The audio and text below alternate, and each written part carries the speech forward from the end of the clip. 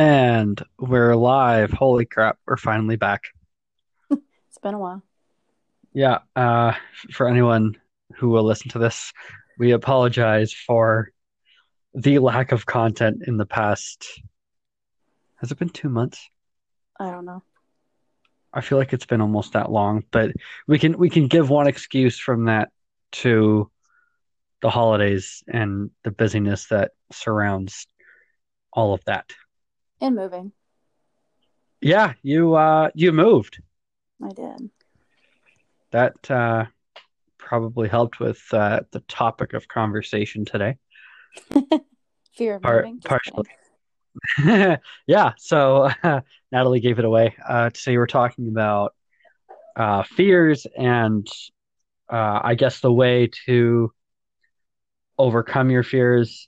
But first, we're going to break them down as to why you have that fear, and then from that, assess based off of the why, we assess the how. So the how to break the barrier and work past that fear. Hmm. So Natalie and I have both made a top 10 list. For those of you familiar, we did a top 10 list in our last podcast a while back, and we're going to continue with that. But this one's not so much just a top 10 of, you know, something funny or light. Like this is a little more in depth, so it's not going to be quite the same. So bear with us with that. But I guess with that, we can jump into it.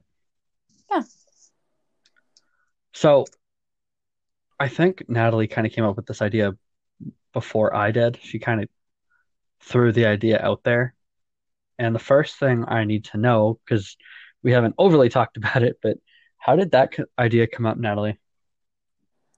Um, I think today I just felt very fearful of a lot of things. And that's why it was really easy for me to come up with the idea. Okay. Yeah, that can definitely trigger something. I feel like I've kind of been in that kind of mindset too recently. Hmm. Um, and part of that I think comes into um, I think what we both do as in with creating content in different forms as well, that there's a lot of fear involved with that. So some of what we talk about in this episode will be linked to that and some just in general. So did we want to do from 10 to 1 or did we want to do 1 to 10 on this one? 10 to 1. 10 to 1? Okay. Um, I think I started it last time. So why don't you go ahead and start with your number 10? You can actually remember who went first last time? I don't know for sure, but go ahead and start. Okay.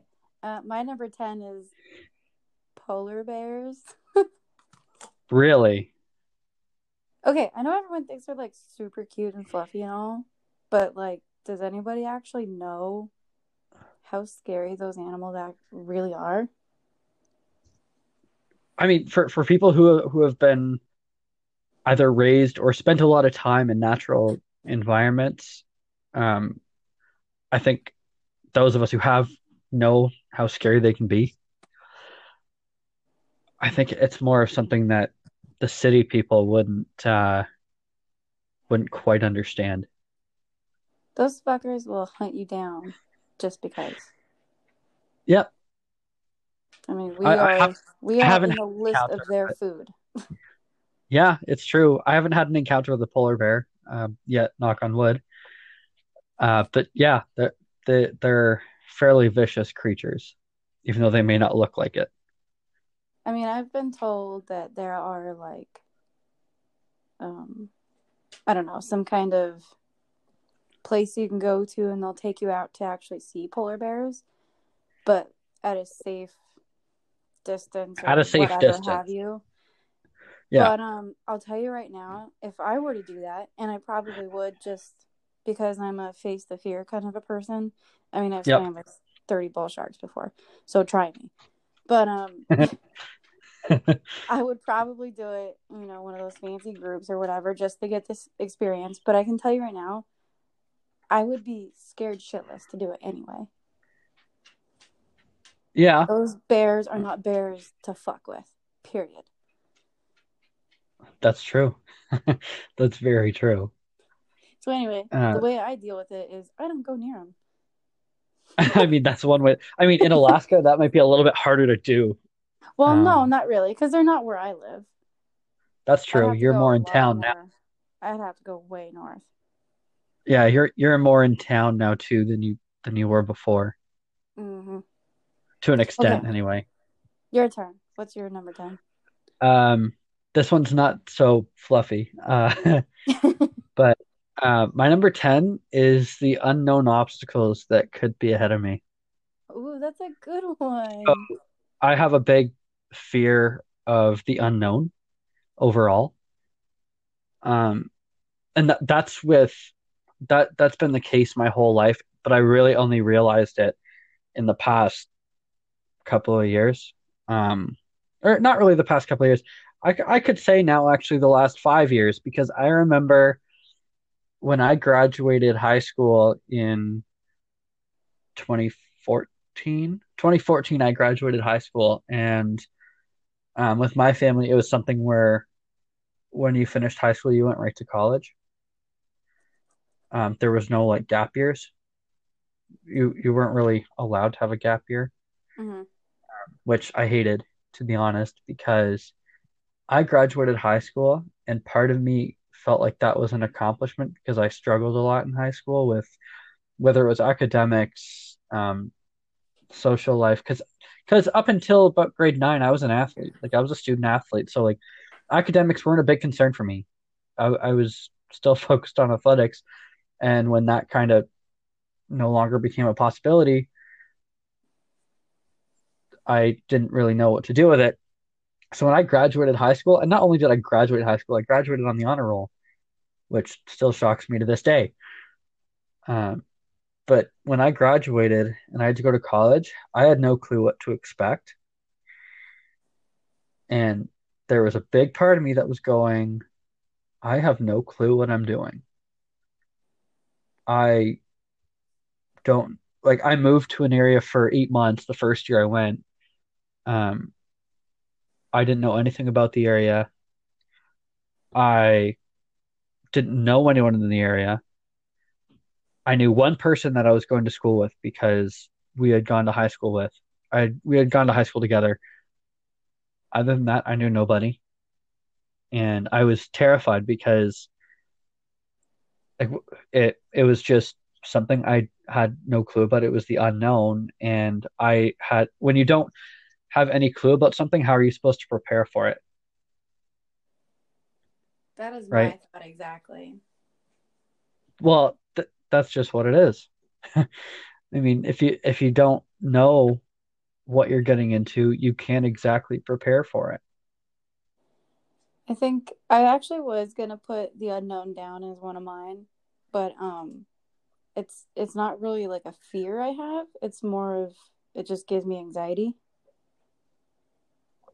Yeah, I have that too. So I didn't put it down because it didn't actually make me feel fearful. Fair But that's a enough. really good one.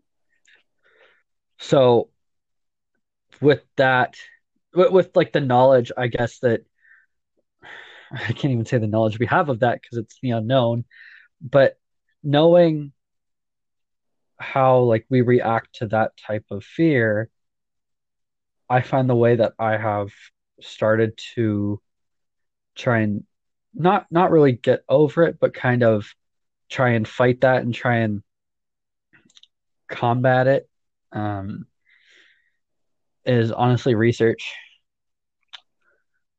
I literally research everything now, and I mean, the more information, the better, because I mean, everything's on the internet, literally everything. Well, I can tell you right But now, probably 95% of anyone that listens to this would be able to relate with you on that yeah, one. yeah, Honestly. probably. Yeah, I think that is a very big one for a lot of people. And I think that could potentially be the root of part of my anxiety and probably part of yours as well. Yeah. It comes from the unknown ahead. Yep. I feel like for you, a big one there would have been when you moved to Alaska from Arizona. That was like the biggest unknown on the planet. Well, like that's a giant move.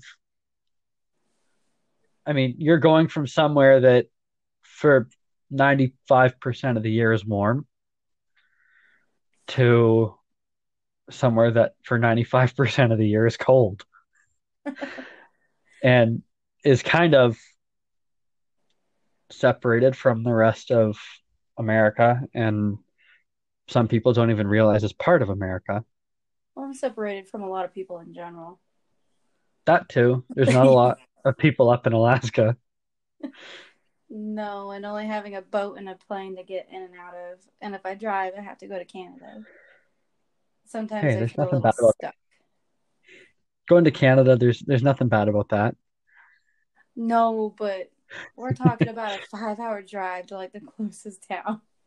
Yeah, that's very true. The further you go north, whether it's in Alaska or in Canada, because I'm from northern Canada as well, it's true. The further you go north, the less there is and the longer the drive is between places.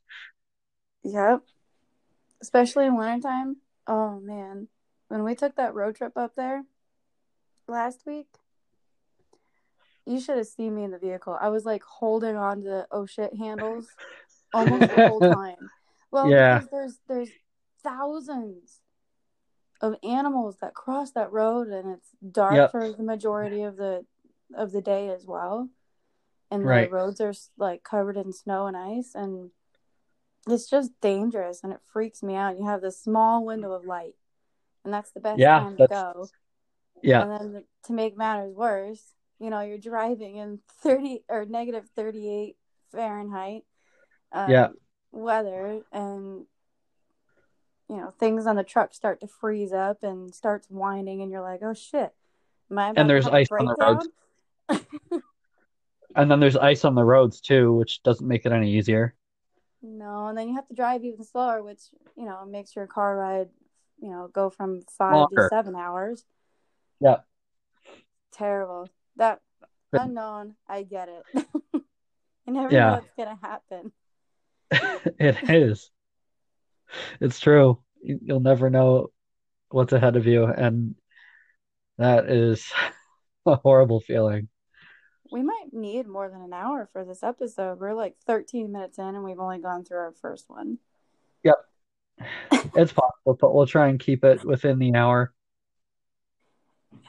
Uh, should we move on to the next one? Yeah, let's go to 9. Okay. Um this is my last animal, I promise. Okay. Timberwolves. I didn't fear them before, and then when I moved up to Alaska, I learned to fear the shit out of them. I mean, Okay. I'll never forget the day that I was driving to work and it was like kind of a twilightish thing going on outside, and you can uh, just barely make out animals versus trees, and. Yep.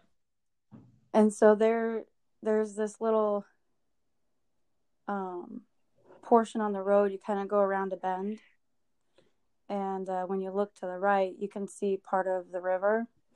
And there's like a rocky beach there usually that you can see, and that's kind of like the place in the summertime where the brown bears hang out and they eat their fish there and whatnot. And in the wintertime, that's usually where moose stand and try to drink water and just kind of hang out there. Right. So one morning I'm driving around and around that bend and I slow down because I see some moose tracks and I'm like, okay, maybe I can catch a moose over here on camera or something. Yeah. I get to the bend, I look out, and I kind of stopped because no one was behind me, and I thought that there was a moose standing there. And then it turned its head, and I could see its pointy ears. And I'm like, well, I mean, they've got ears, right? Well, then Yeah. it flicked his tail, and then it moved. I was like, that's no fucking moose. Nope. That's a fucking wolf. Yep. And usually, I mean, I've seen plenty of wolves up here. Plenty. And they're huge. Right. And they scare the shit out of me, even at a distance, right? Yeah. But usually when I see them, they like run away fast enough that you can't pull your camera out to take a picture, right? Yeah. Been there. And here I am, phone in hand, and I cannot get myself to take a picture of this goddamn moose, or what I thought was a moose, of this wolf, because it's just staring at me and it's not going anywhere. And like, I was just terrified because it wasn't doing what they normally do. Yeah. And it just kind of like, I mean, it wasn't completely standing still. It was just like kind of lifting up a paw and then putting it back down and kind of swaying a little bit. Like, I don't know if it was deciding on what to do or what was going on, but that was the Right. most terrifying moment of my life. And I never want to do that. I never want to experience that again. Wolves terrify me. I know that they're majestic, and trust me, like, they're intriguing as all get out. I believe, like, they intrigue me like no other. Yeah. But I am completely fearful of them because I feel like they're the smartest animal out there. Hunting packs, like, come on. Yeah. They could Yeah. take I mean, down and for people whatever who they don't want to if know, they tried. because there are people who believe this because they haven't seen them, but for people who think, wolves are just the size of a dog, no, no, no. Wolves are massive. Mm-hmm. And if They you've they ever seen Alaskan moose, for me to mistake an Alaskan moose for a wolf is saying something. Yeah, that the wolves are massive. Yes, they are part of the canine family, but if you think of an untrained Rottweiler dog, and this is still a very like non-comparable comparison, an untrained vicious Rottweiler, most people are terrified of. Now, quadruple the size of that animal and quadruple the viciousness of that animal, and And you have a intelligence. wolf. And Yeah, intelligence. and you have a wolf. You have a That killing that machine. That's the other thing that terrifies me. They don't kill for food all the time. They kill for sport. yep. And I mean, I appreciate like wolf sanctuaries and whatnot, but I don't believe that. I mean, hate me all you want, but I don't believe we should be worshiping them the way that we do, or a lot of people Right. do. They are terrifying, and they wipe out so many animals. It's terrible. Yeah. Like, they do damage. Oh, they do. And there's going to be people who respond to this. They're saying, "Oh, well, how do photographers get those close-up photos of wolves?" I'll tell you the secret to that. The lens on the camera they are using is about 2,000 millimeters in zoom length, and they are quite a distance away. Mm-hmm. They are at a safe distance using a massive lens to get that close. They are nowhere to be seen by that wolf. Mm-hmm. I know photographers who do nature photography and have captured photos of wolves, and the accounts I've heard of, I was hiding in a bush about like 4 or 5 miles away. That's the reality of it.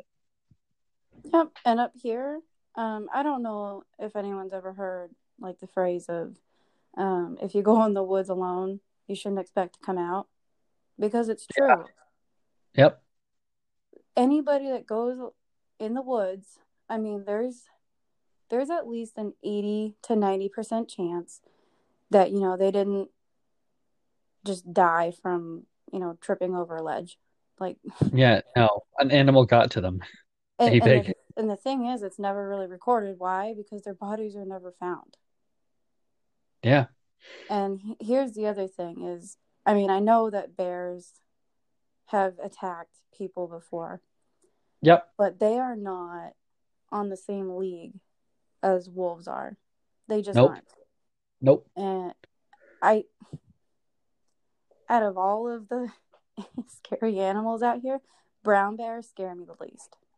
But for some reason, they scare people the most that aren't from here and don't understand.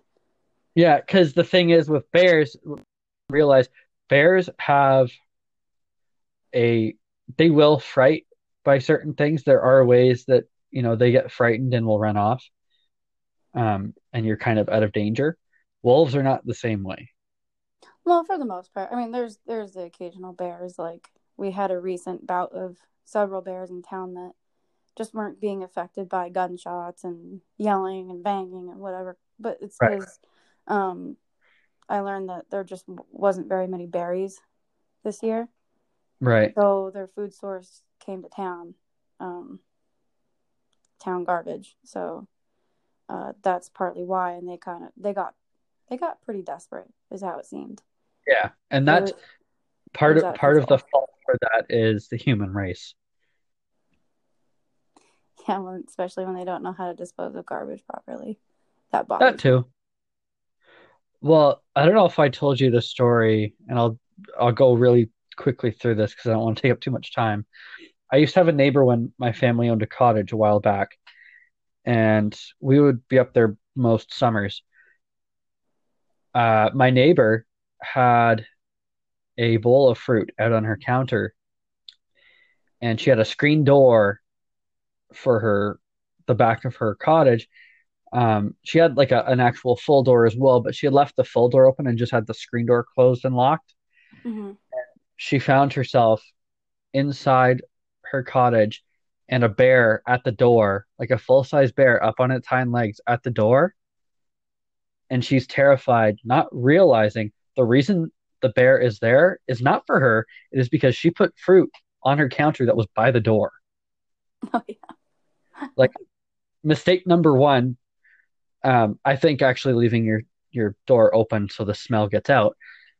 Number two, when you're in an area that's literally surrounded by wildlife, don't leave any reason, like food or otherwise, don't leave any reason for them to come near you or near your property.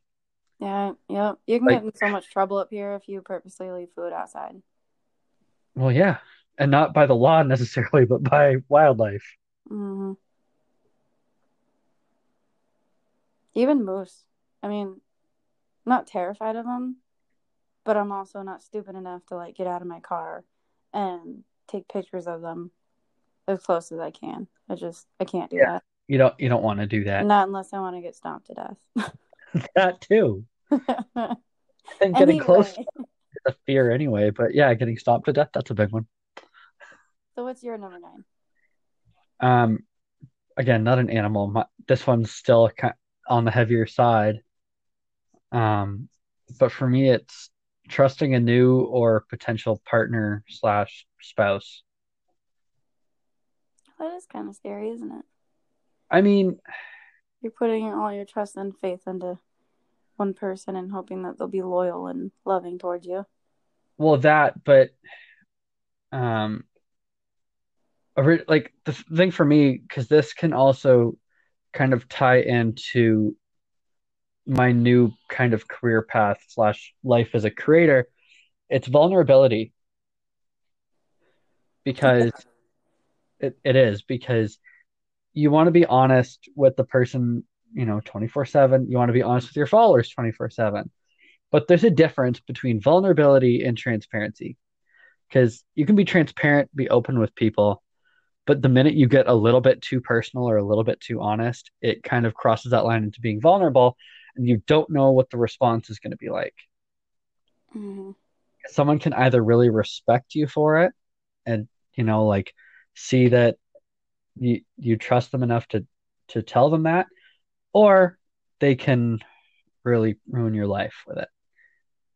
Yeah, I think if you can be vulnerable with somebody and, they can respond in a way that is positive towards it, um, you're in really good shape. Yeah, and that's honestly hard to find. Mhm. And it's hard to be vulnerable. That too, that I mean that was kind of one of my fears that kind of ties into that. Um, but yeah, like that's been a big one for me. I have made mistakes with relationships and stuff in the past. I'm very open about that fact because I'm probably not the only one. Hmm. But that that even now, like people listening who follow my channel know I'm in a relationship now. Um, that's still a fear for me. Like I feel like I found someone who doesn't take advantage of that and respects my honesty and how open I am about things with them. But it's It still a takes fear. work, time. Yeah. Being vulnerable doesn't happen overnight. Nope. That's for sure. So how do we overcome that one? That one is I That wish one's a I honestly continual improvement thing yes, that is a because I don't think you can like fully conquer it and like just stay there. Like there's really no, how do I put it, like destination. no, that one is a continuous growth thing. Mm-hmm. That's kind of giving a bit of a hint into one of my upcoming fears, Ooh. but I won't go there. Won't go there just yet. Um, but yeah, that one, there's no set answer on how do you overcome that because that you are continuously overcoming your entire life.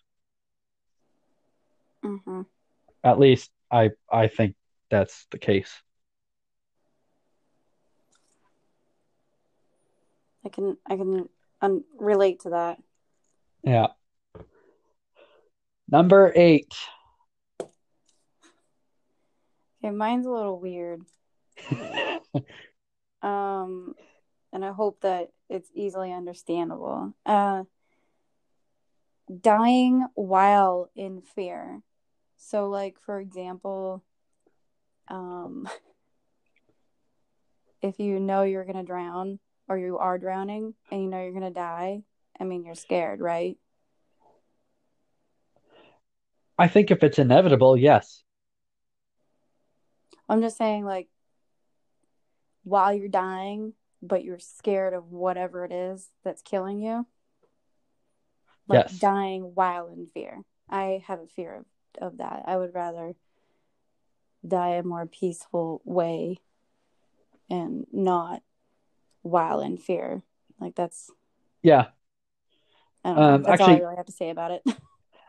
that brought to mind a good joke that's been all over Facebook and other social media. I don't know if you've seen it, but it was I laughed at it. Maybe I've got a dark sense of humor. Um, but it was I'd like to die peacefully like my grandpa in his sleep, not like the passengers in his car screaming. Mm-hmm.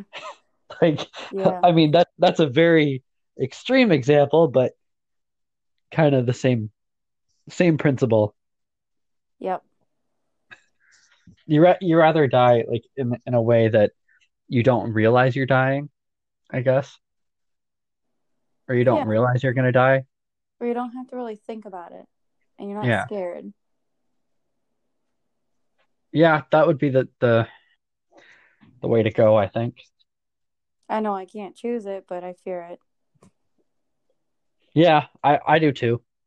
I guess I didn't put that one on my list, but yeah, I guess that would be a good fear.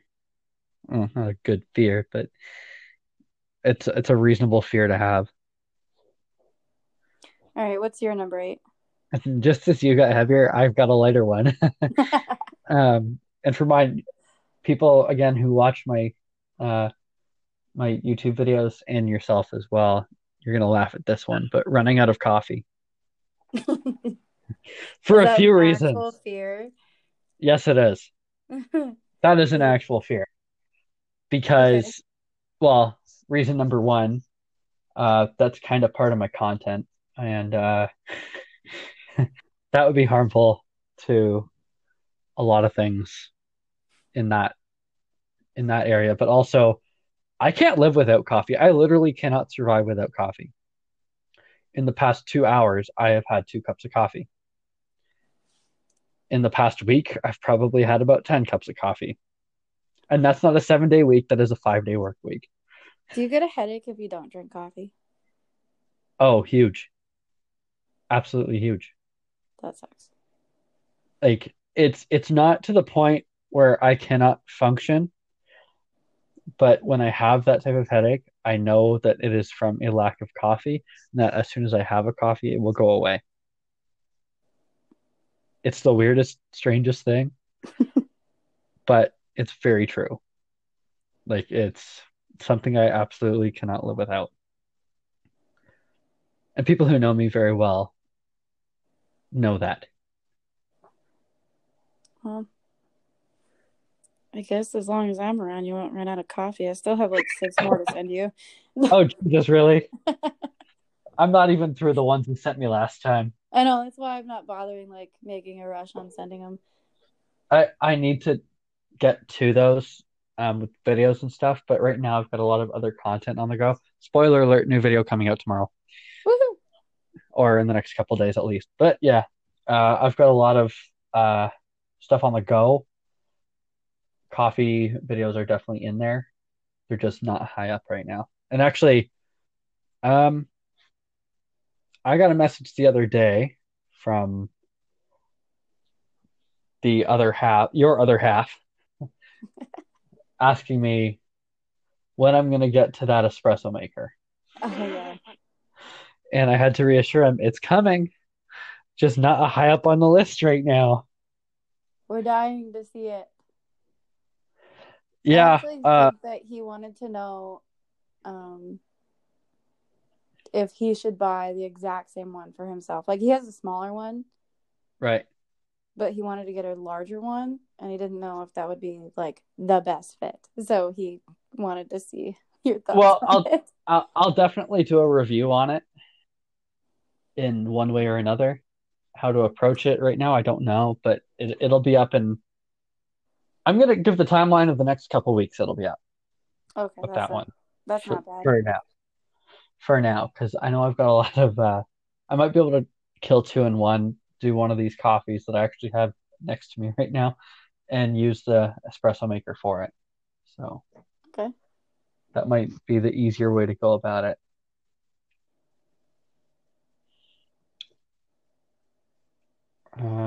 Number 7.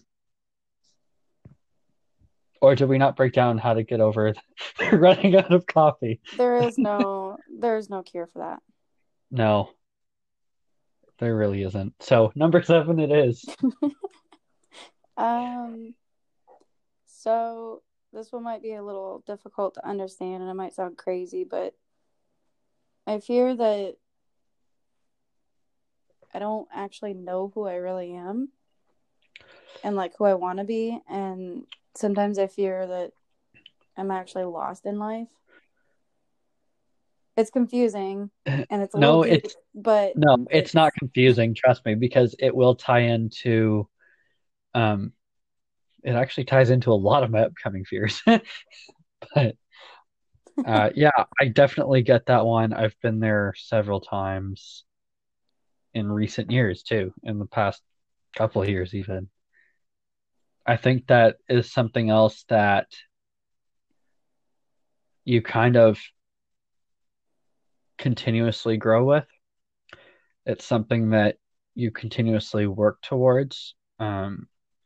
Because now that sense of personal identity, like back in older times, I feel like it was, very black and white because, you know, the way society is now, it's not like you are one thing or you're one other thing. There's so much gray area, and I don't understand why, but I feel like that ties into a lot of it.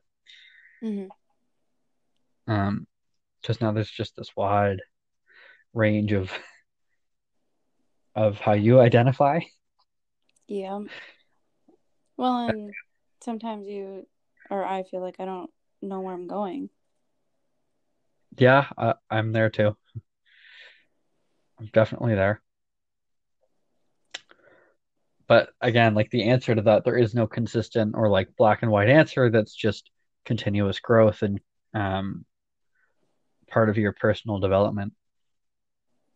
Yeah, I haven't found a way to like just overcome it and not be so fearful of it, but I'll get there. It takes time. It's like I said, it's not going to happen overnight. It's Well, the whole cliche saying of, and it's not really cliche, just people that make it out to be, believe in yourself. I actually, spoiler alert, I'm in the middle of writing a blog post about believing in yourself nice. because I believe that the way you speak to yourself and about yourself is going to reflect on how you feel about yourself, Yeah, internally and absolutely. externally. Absolutely. So if you tell yourself, Part of I that. can't do this, well, then guess what? You're not A going to lot of do the it. time, you're not going to be able to do it. Yeah. And it's hard to overcome that. That's a huge mental battle. And I've made that statement to people before, and believe it or not, they were offended by it. Which statement? Of if you tell yourself you can't do something, you're more than likely not going to do it. It's because it's a hard thing to like, I guess, understand. You know, people want, how do I put this? Like okay, I call it the band-aid effect. You know, like if you're having a bad day and you know that there's a certain activity or a certain thing that you can do, um that's not necessarily like good for your health in a way, but it makes you feel good in the moment. I call that a band-aid. You know, Yeah. people they kind of have this tendency to want to have the band-aids because it's more visibly um it's just more visible to them, I guess. Like they can see the repairness of it for that moment. It's almost like a I don't want to say instant gratification, but it's like Yes, instant. Well, just about. Sometimes it is instant gratification. Sometimes it's gratification for about a week, and then it goes back to normal. It's kind of like going on a bad diet. What happens yeah, when you get off that diet? Well, you usually gain all that weight back. I was gonna say the other way I'd put it is an instant or temporary solution. Exactly. Like that's really what it is. Like you can it's kind of like the whole New Year's resolution thing. And I hate the whole premise of that because when a new year starts, and it recently has, people have all these like new year, new me bullshit that they come out with. It's like I'm gonna do this year. I didn't do it last year, but I'm gonna do it this year. It's like okay, well if you didn't do it last year, why in the hell should I believe you're gonna do it this year? And people go, well, you speak it into existence. It's like, well, no, you act it into an existence. The only way things happen is if you actually do them. I think speaking Like can come in handy, like when you have to um, pump talk yourself yourself into up. something. Yeah, Yeah, pump yourself up into doing those things, but the rest of it has to come into the action. You can't keep using words. It doesn't work that way. yeah. There has to be action along with those words, tied into those words. I mean, you can't say I'm going to walk to work every day and then expect yourself to walk without actually making yourself walk. Yeah, You have to actually do it. yeah, it's true. Like that, I've dealt with that before too. I've been on both sides of it. All right. What's the next one? My number 7, Yeah. and that one is heights. Oh, It's it seems simple, but and I'm going to use an example it's that not I've had. simple. I mean, it seems like it is, but it's not. Um, and I can really go, from having that fear to very, very drastically overcoming it. And it's one of those things of facing your fears. Um, because I remember I had this, like, I was terrified of heights for so long, like for such a long time. Like, couldn't go on roller coasters, couldn't go up high ladders, couldn't.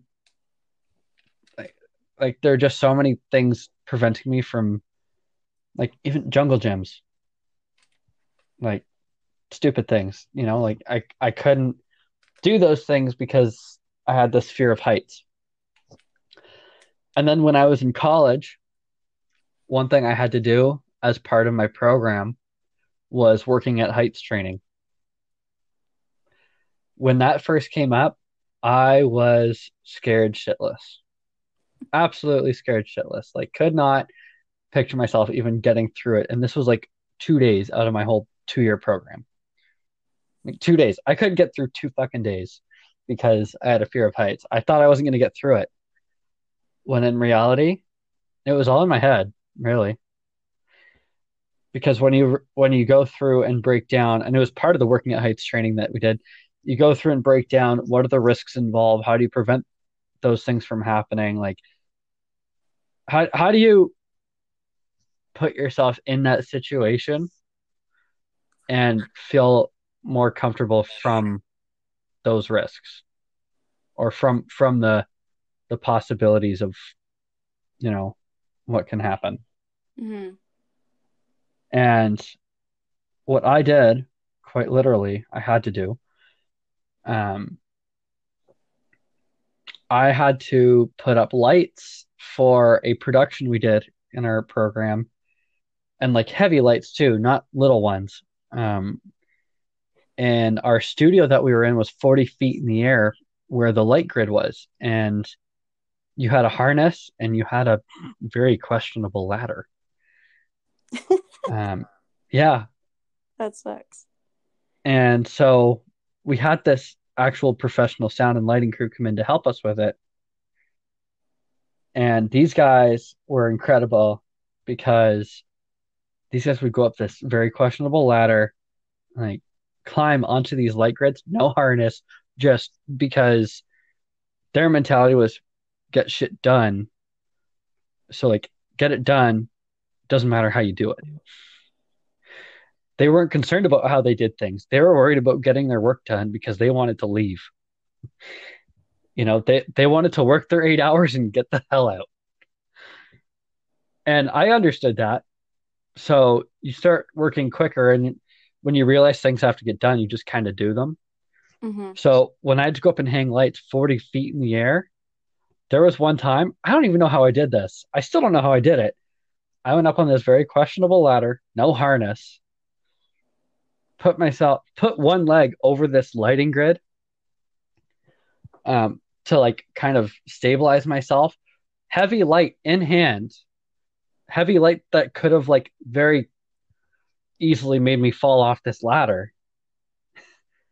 Didn't, but like I was able to put this light on, and I remember one of my professors came into the studio, saw me up on this like lighting grid, literally not even on the ladder at this point, like just on top of this lighting grid, putting this light on. And he said one thing, and it was because of the insurance liability with the school. But he said one thing. He said, "Get the fuck down." And I was like, "Oh yeah, I should have probably put a harness on at least." Do you think? And yeah, that was a lapse in judgment for me. But after like 2 weeks of setting up for this massive production, um, I wouldn't say I overcame my fear of heights because it's still there, but it definitely was a step in the right direction in progressing on it. And then the following summer, I went to Canada's Wonderland, which is a huge amusement park. And we had this roller coaster called the Behemoth, and it goes like 120 feet in the air. And I convinced myself to go on it, not once, but twice in the same day, back to back, because I realized I was like, the thing that's been stopping me all this time is me. Like it was my own stupidity and my own, thoughts that were stopping me from doing so many things. I was like, fuck it, I'm gonna do it. And even then, like the only fear of roller coasters I have now are the ones that actually go upside down. So when you come to visit, I guess that you may or may not want to go on the zip line. Oh, I definitely do it. Okay. See, that's what I'm saying. Like, realistically, in my head's going, I probably shouldn't do that. I'll probably fall and kill myself. But you're But gonna do it then, anyway. yeah, like What a that's good just, mentality. well, it's that. But the other thing too is I'm probably going to bring my camera stuff. And with that, it's, ooh, footage. You know what would be really Exciting. fun is to take you on for a test drive, and we should take you to Angel's Landing in Zion. I don't know what that is. You have to Google it. It's a hike, Okay. and there's parts of it where like you have to hold on to a chain and kind of pull yourself up part of the mountain. So kind of like when you had to climb the rope in gym class. uh, oh, it's a little Okay. different. Yeah, Um, but same principle behind but it. I can see that you would get freaked out. I'd still do it anyway. I think it'd be really fun. I think you might enjoy it. And when you get to the top, I think you out of anybody is going to feel the most accomplished.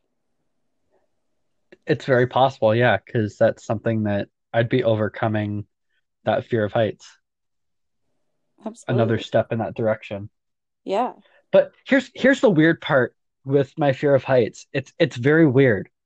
So like very high ladders, um, like edges of cliffs, upside down roller coasters, stuff like that, terrified.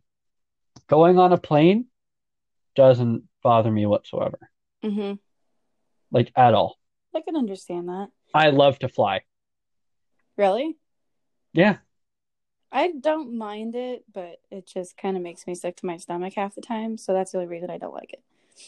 The only time that I start to get a little like edgy when it comes to flying is when there's like a lot of turbulence to the point where you're consistently like dropping 500 feet and then going up again, and then it's like when the pilot is not confident enough in his own abilities to fly the fucking plane. You should have been on the plane when we landed in Vegas. That landing was like the worst landing I'd ever experienced in my entire life. There was so much wind, like crosswind. I believe it. I mean, uh, I was looking over at my oldest stepdaughter, and her hands were like clenched on the seat to try and like get as still as she could. And she was trying to film, and it was just like whipping her around. Yeah. And I had to hold on too, and I'm like, this is comfortable. Yeah. It was Well, terrible. a funny situation we had too.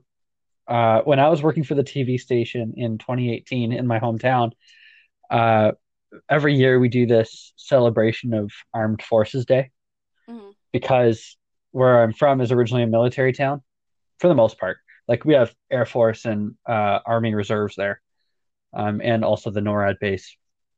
For those of you who are familiar with military stuff, you know exactly where I'm talking about. Um, and we had Armed Forces Day, and part of our thing with the TV station is we had to do a segment to put on the news and stuff like that. And uh, I remember my boss walking into the office one day, and he goes, "So who wants to jump out of a plane with the Air Force?" And I was like, "No, absolutely not. Like, not a Oh, chance." I would have raised my hand like without even See, thinking about it. and my coworker who I still talk to, I think he's actually one of our listeners, but his hand shot up and he was like, "I'm doing it. No one's stopping me. This is definitely happening." Well, guess what? I'm with him. Yeah, and you know what? Here's where I realized that like part of like my mentality with heights and part of what was stopping me was really stupid. Here's where I realized this. So he did it with the Air Force, and there was a lot of cool footage because when he did it, he had to go up in the plane, and someone I think from the Air Force, one of their imagery techs or something was filming it for us. And then he strapped a GoPro on as well. And I'm down at the bottom, like where they're supposed to land. And when I saw the footage after, so he went out like third, I think, and two Air Force guys went out before him. And the two Air Force guys went on their own. He had to go strapped to someone, obviously, because Mhm. they wouldn't allow anyone who's not Air Force to go by themselves. But these two Air Force guys that went ahead of him, they ran and jumped full force out of the plane, like without Yeah. hesitation. And I was like, that seemed rather easy. Like, it seemed like they just did it, like without thinking about it. And I mean, yes, they're trained. Like, part of their basic training, it was probably, they had to do that several times. But maybe it's that consistency and that repetition of like just doing it that you just kind of like, fuck it. Like, there's no fear left with it. Like, there's no fear left to be related to it. And it's just, you know, get over it. Yeah, I can understand that. I mean, Like, skydiving is definitely on my bucket list, but there's things like bungee jumping that I don't really have a full interest in. It's not because it's scary, it's because, cord snap. well, no, I feel like I would actually physically be sick by bungeeing up and down. That's the Yeah, only reason that's like making me not want to do it. yeah, I could see that. See, years ago I could not see myself skydiving. Now I actually want to do it. Right on. But there's two mentalities mixed with that. One, overcoming my fear of heights, and two, the fact that if for some reason my parachute doesn't open, I've accepted the fact that my death will be a splat. I'm okay with that. I'm perfectly okay with that. Instantaneous. Yeah, Anyway, I'm maybe we should move on. probably. We're going to be over an hour with this for sure. Oh my gosh. Splat. Um, it's true realistically, but number six. What's your number six? Um, my fear is that I don't know, maybe I'm gonna say it wrong, but that I don't really know what I'm doing with blogging and photography. I'm Okay, a so massive beginner with all of this, and I just have a fear that I don't know what I'm doing and I'm doing it all wrong. And I know that I can get the tools. yeah, Um, it's the just the out of my comfort zone. yeah, that's a lot of relating back to fear of the unknown, but also I think it's lack of lack of knowledge with um I guess the what's the right word? Lack of knowledge with like the tools and the strategies involved with being a blogger and an influencer. Yeah. Because I'm definitely there too with YouTube. Like I still have that, even though like I've posted over 60 videos now, but there's still that fear. And I think maybe not directly, but there's one thing I've heard from a lot of creators with their videos um, that I think it will apply in a way with your blogs as well.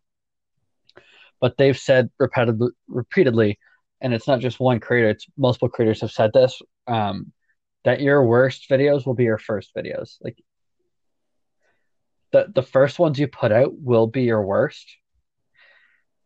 Um, and I fully embrace that mentality. I really do. Because yeah, like when you start and you're new to something, like you're gonna be bad at it. Like it sounds harsh, but when you first start something, you are gonna be bad at it. But the only way you get better is to keep doing it and to keep like innovating and to keep improving and to keep learning. Like one thing I do with videos is like, yeah, I'll post. I'm trying to post a little more consistently now, but I constantly watch other creators and stuff who post, and I watch the ones who talk about how to improve and the ones who talk about development, and trying new things because that's something that they also went through. Hmm. Like they went through those same challenges. So I think with that, it's yeah, you're gonna suck when you start. Like I know I do. Like my videos are pretty bad still.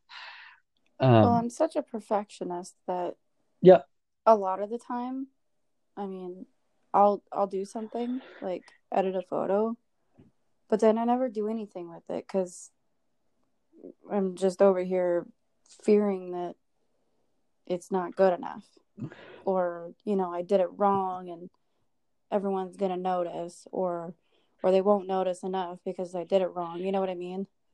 yep, absolutely.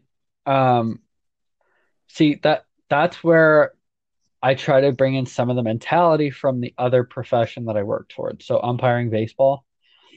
I have an instructor slash mentor when I went to umpire school in 2019, and there is a quote that comes with umpiring that sticks with me to this day because it couldn't be more true. Um, that he has tried to kind of knock down and get rid of or change the mentality. But the whole thing with umpiring is you have to be perfect when you start and get better every day. And the reason for that is because when you walk on a field as an umpire, you are the bad guy. You're enemy number one because everyone blames you for their team losing or for a player sucking or something happening that doesn't go your way. So the umpire is always to blame because it's the easy way out. So you're expected to be perfect when you the first time you step on a field. And I'll be honest, the first time I stepped on the field, I had no fucking clue what I was doing. I still don't sometimes. But now that I've gone to umpire school, I've developed for a few, for a few months with it. Going into my second season since umpire school, I had done a few seasons before that. I see other umpires who are in the shoes that I was when I first started when I was 17. And part of me laughs because, you know, part of me laughs because I've come so far from that. But at the same time, I still feel bad because, like, I understand. I get it. I've been there. And the whole mentality that I think you have to embrace, the same thing too, is that people overall need to start embracing is when someone is new to something, regardless of what it is, they're still human. They're gonna make mistakes and they're Hmm. gonna learn from their mistakes. Be like scrutinizing someone and being overly critical when they're still new to something, like you have to watch how you do it because if you're just bashing them and saying their work is bad or they're bad at what they do, that's not helping them. That's making them not want to do it. Like that's making them want to quit. So you have to put yourself in that person's shoes, especially if you've been in them before. Like with you with photography and with blogging, I haven't been there with blogging per se, but photography, videography, I I'm still new with that, learning every day, but I suck. I mean, Like I have experience with photography, just not the same kind as I'm doing right now. I have right, experience with black and white film right. and working in a dark room and I've been there. all that fun stuff. And for years, I really wanted to set up my own dark room, but it's Right. so bloody expensive, and I Yep. never did it because it was never really a that big of a priority for me. It was just a want that I really wanted to have. Yep. But this is like, I New. mean, I feel like an old person when I look at the camera that I got. And so, Yeah. So my oldest stepdaughter, she and I were looking at the camera together, and we figured out how to use a timer without using much of the booklet. Like she tried first, and Yeah, she then also asked me well, and to do that. we kind of figured stuff out, and I'm still figuring things out.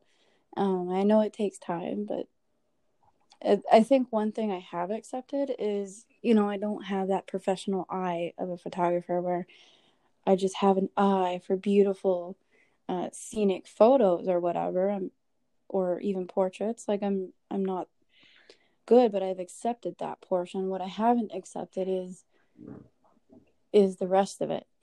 Right. Um, but that's See, because I accepted that years ago. We're talking like 15 years ago. I've accepted that the whole I don't have a professional photographer eye. okay, but the thing is here that I'll put the positive swing on it. The first step to getting better is being able to admit that you suck. Like, Is it really? yeah, yeah, it is. Um, because I remember when I started college for video production, I had a high school course in very basic stuff, like foundations of video production that, wasn't really in depth. And I went to college, I remember, with, like I knew what a couple things were, but I also remember the first studio production I had to do, like the first like bigger thing I had to do. And I remember my professor, and I will not slam my professor in any way because at the time I was really irritated. I would get pissed off with things she would say, but I realize now why she said it. Because I remember the first production I ever did. Um, we had to like plan start to finish the whole production, right? Mhm. And I remember when it was done, we were graded on it, but she still somehow I realized she went easy on us. As by the end of 2 years I realized she was going easy on us. But after the first one, I remember getting my grade back on it on the written paper and as well what she said, and it said the same thing, and it said that was horrible. And part of me was part of me in my head is going, okay, well fuck you too then, like going like sure. But then I realized because I still have access to those shows because they were online on our school um like accounts and whatnot. And I've gone back and watched them and I'm going, holy shit, it was horrible. That was bad. And I looked at the first show I ever did, and I looked at the last show I ever did, and I'm going, yep, there's a lot of improvement there. They're still bad, but there's a lot of improvement. And that's the thing. So like if you could admit from the start that you suck, you can only go up from there. Really. I like that mentality. It's funny. But it's true. Oh my god. Okay. Uh, we're almost halfway through our top 10 here. What's yours? We're on number 6, right? Yeah. So my number 6 kind of ties into what I was just saying. So personal and professional development. Big fear for me. In what way? Uh, so with personal development, I think like continuously growing as a person, um, that scares me because I'm not exactly sure um, which way or how quickly my growth is supposed to go on a personal level. Like I realize I'm 24 and I hopefully have a lot of years left, but um, every so often when I feel like I'm starting to grow more as a person, I somehow hit some type of setback. And maybe it's not a setback, maybe it is, but every time I feel like I've hit like a new level of growth, something happens that kind of hits the reset button in my head, and I'm going, holy shit, I'm back to square one. I'm back to where I started. Because like either someone will say something or something happens that like I thought I was on this consistency path of growing and then it just gets halted and I'm back at a standstill and it's just it's almost defeating. Mm-hmm. And then when it comes to professional development, this is more both as an umpire and as a YouTube creator.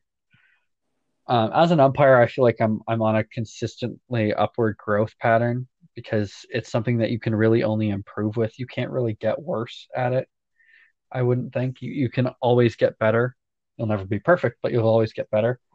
Mm-hmm. But with YouTube, maybe it's just me looking at my own analytics too much or over analyzing everything I do with it.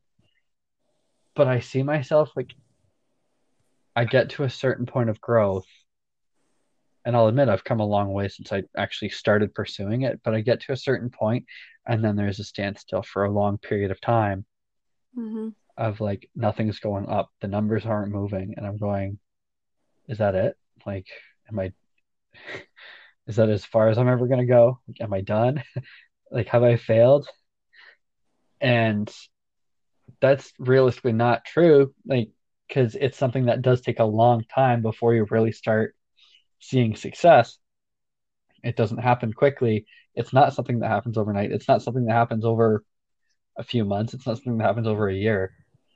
I was watching a video from um, a channel called The Content Bug. Her name's Catherine. So if you're listening to this, hi, Catherine. Thanks for everything you do.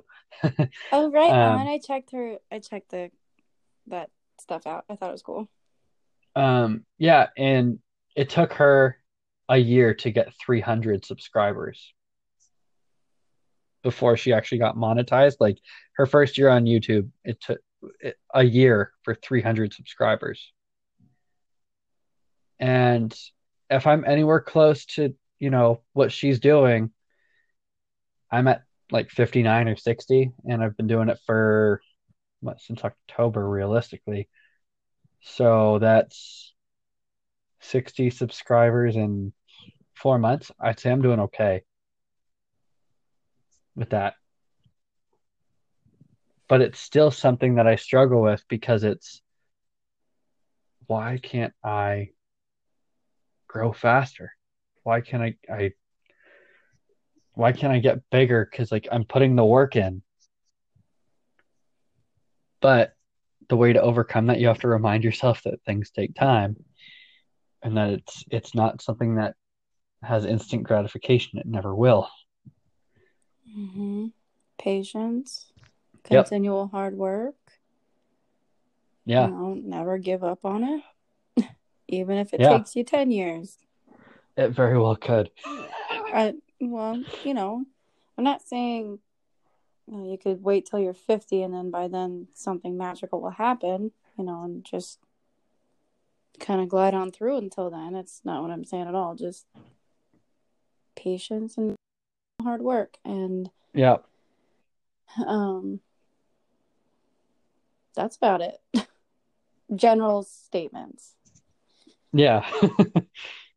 um, that's going to tie into my number five, but let's go with your number five. Um, I I've talked to you about this one before. Being on camera or in photos, it's based on my physical image that I have a fear of showing anybody. Um, and just in the last, I don't know how long, like maybe a week or so, or well, since my birthday, really. I think you've noticed I've been posting a little bit more, even if they're just self portraits. Yep. Selfies. And I know that a lot of the time, whatever quote I choose to go with that photo, I'm talking to everybody, but Yep. I'm actually mostly talking to myself. You're reminding yourself of things. And in a really weird way, instead of, uh, you know how people like to start working out and they say, I need to be held accountable, right? Yeah, Well, I'm a full believer in you can't rely on everyone else to to hold you hold you accountable for your own accountable. actions. You have to do it for yourself. Personal So, responsibility. yeah, so in a way, I'm not letting people do it, but I'm like forcing myself into doing the things that I'm fearing. Yeah. Um, in a really weird kind of a way, like people expect more from me, so I'm gonna go this route and do it, and I'm gonna show my face a little bit more. Um, I've got some new things coming that will hopefully help with that I'm not even gonna tell you about yet. And I mean, they're not gonna be like huge, huge leaps or anything, but all I Small can do steps is in the all right I can direction. do, just Yeah. step by step, and Small I'll steps in the right direction. yeah, and I'll get there. And it's not just about like forcing myself to be in front of the camera, whether it's video or photography. It's also like my actual body image. I'm very, very uncomfortable with the way I look, and I'm I there hate with when you. people look at me. Actually, Yeah, me too. I'm to that point where I don't like the way I look, and I don't like it when other people look at me because I feel like they're judging me, even though I shouldn't care. But it's like my internal fear just because I don't like it, you know? Yeah, I'm definitely there with you. I've struggled with self-image for a long time. Think about this one. When I finished school, 9 months after I graduated is when I started working for the TV station as a video journalist, where I was on camera all the time, and I feared being in front of a camera. Like the thought of being in front of a camera overall terrified me, and that was my job. Mm-hmm. I think with that, like yes, self-image is difficult. You hate how you look. You hate, you know, just the thought of what other people think. But I think the way, and it's hard for a lot of people to change their mentality, but you have to embrace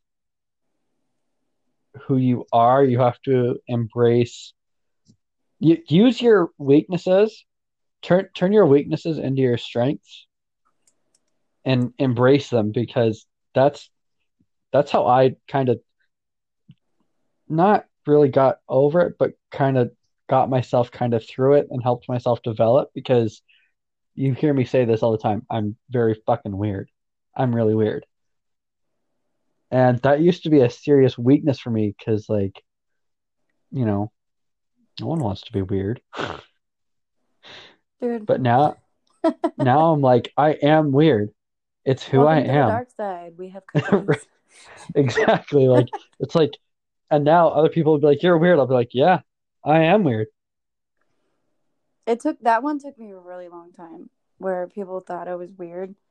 I mean, people picked on me throughout school, and I just kind of ignored them, actually. I never really reacted to anybody.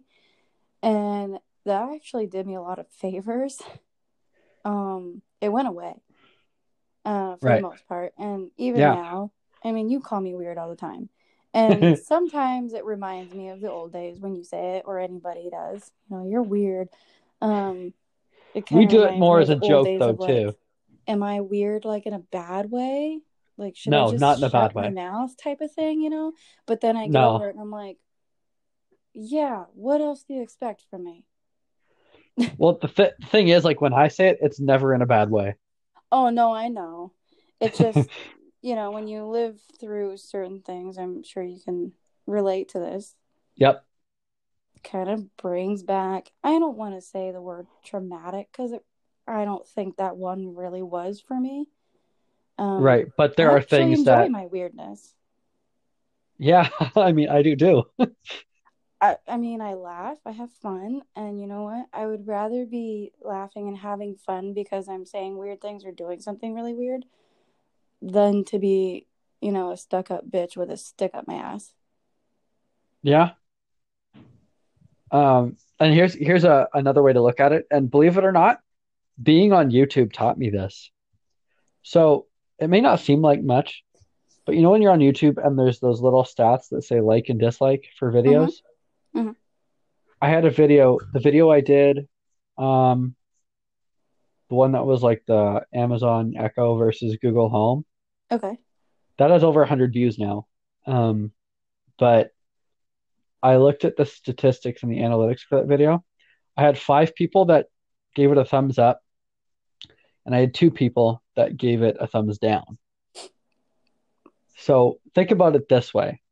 For every 2 people that don't like you or think you're weird in a bad way, there are 5 people who do like you and think you're weird in a good way. I mean, the stats outweigh it, right? Like the stats are in your favor. True that. True that. Like, so for every person that you encounter that may, you might get a negative reaction from them, there's going to be at least 3 to 5% more people that you get a positive reaction from. Like that's a different way to kind of look at that. Yeah, I guess that was. I mean, I have a fear of being really weird, even in my blogs or whatever. But I'm gonna do it anyway.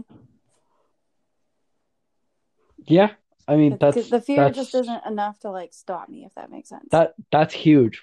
That right there is huge too, because that's something that's huge for so many people where they're like they have so many fears and it stops them from doing what they really want to do. And you have to put in perspective, okay, so does your fear of doing something you love doing stop? Like, is it overpowering your actual passion for it? Because if it's overpowering your actual passion for it, then okay, maybe that's something you need to look at. But if you can list more pros and put your passion ahead of, you know, your overthinking and your fear, then nothing should stop you. Mm-hmm. There should be nothing stopping you at that point. Like if you can put ahead, because even with, I always relate it to YouTube because that's what I do now. So I love, making videos. I love capturing, beautiful scenery and other things. I love talking about technology. I love coffee. Everything that my channel basically embraces is all stuff I love to share with the world. Yeah, there's the negative side of, people might hate my videos. I might not grow that fast. People might make fun of me. But at the end of the day, I love what I do and I don't feel any stress with it on, you know, any day that I post.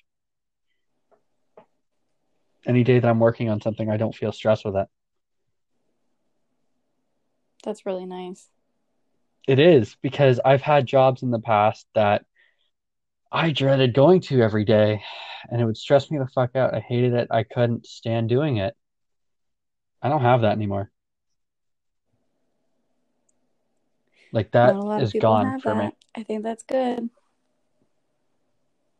Yeah, like if that's why I always tell people like don't let anything stop you from doing what you truly love because that's like half the battle with stress.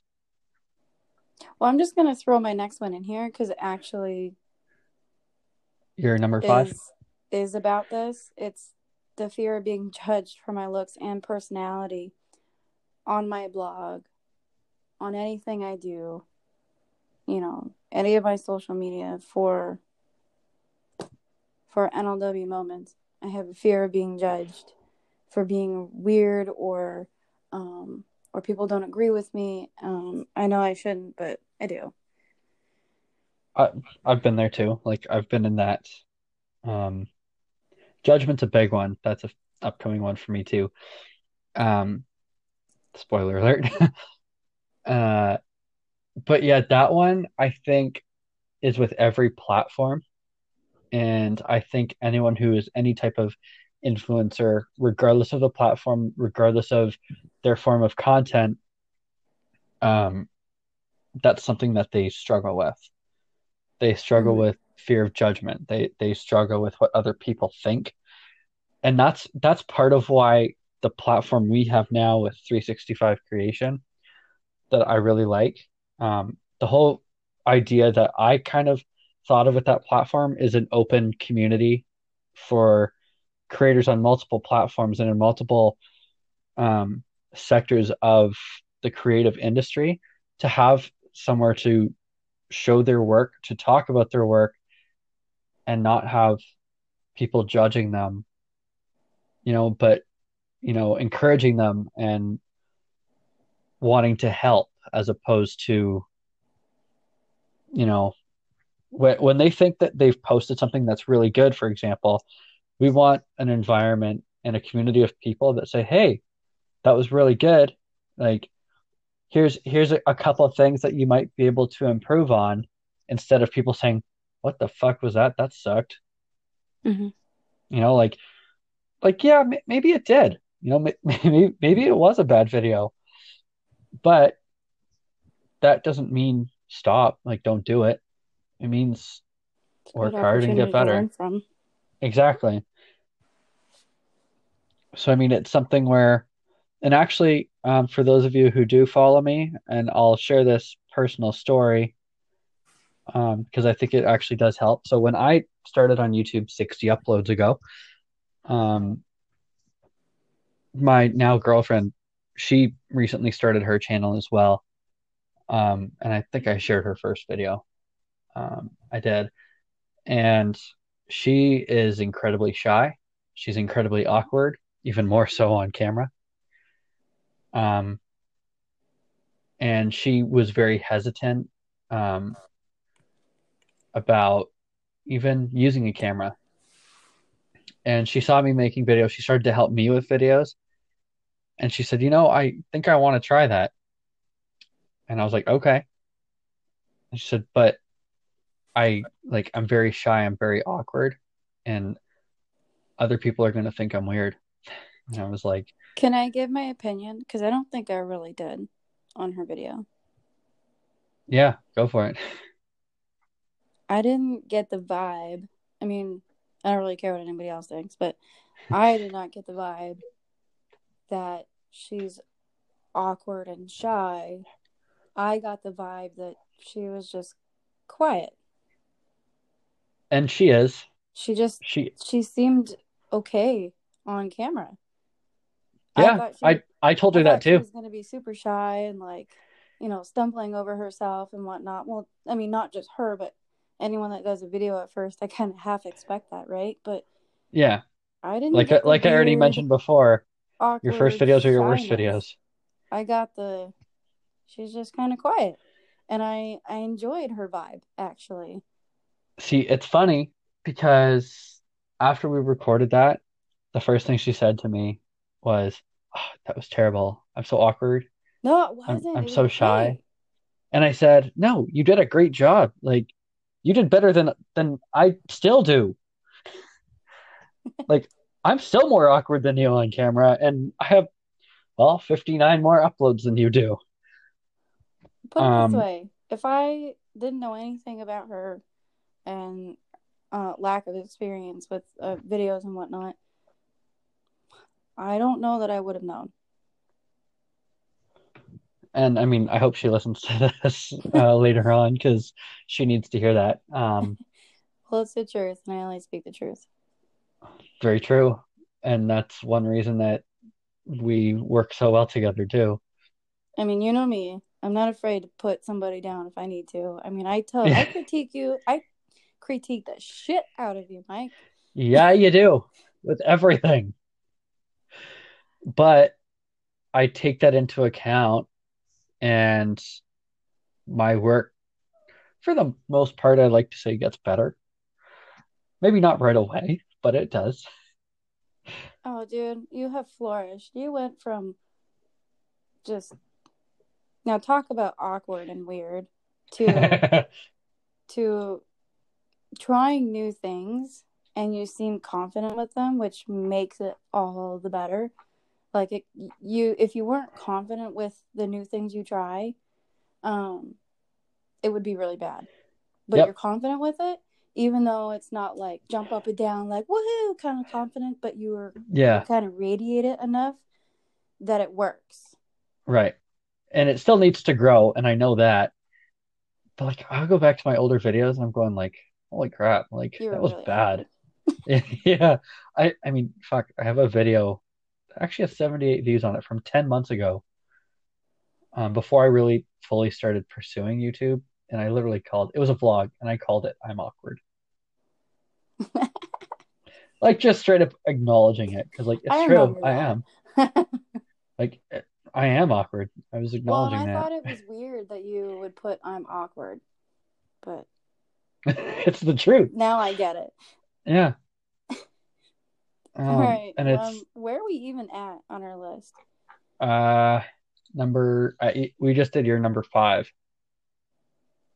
Let's do But yours. yeah, but overall with your number 5, like the fear of judgment Mm-hmm. outweigh your passion for something.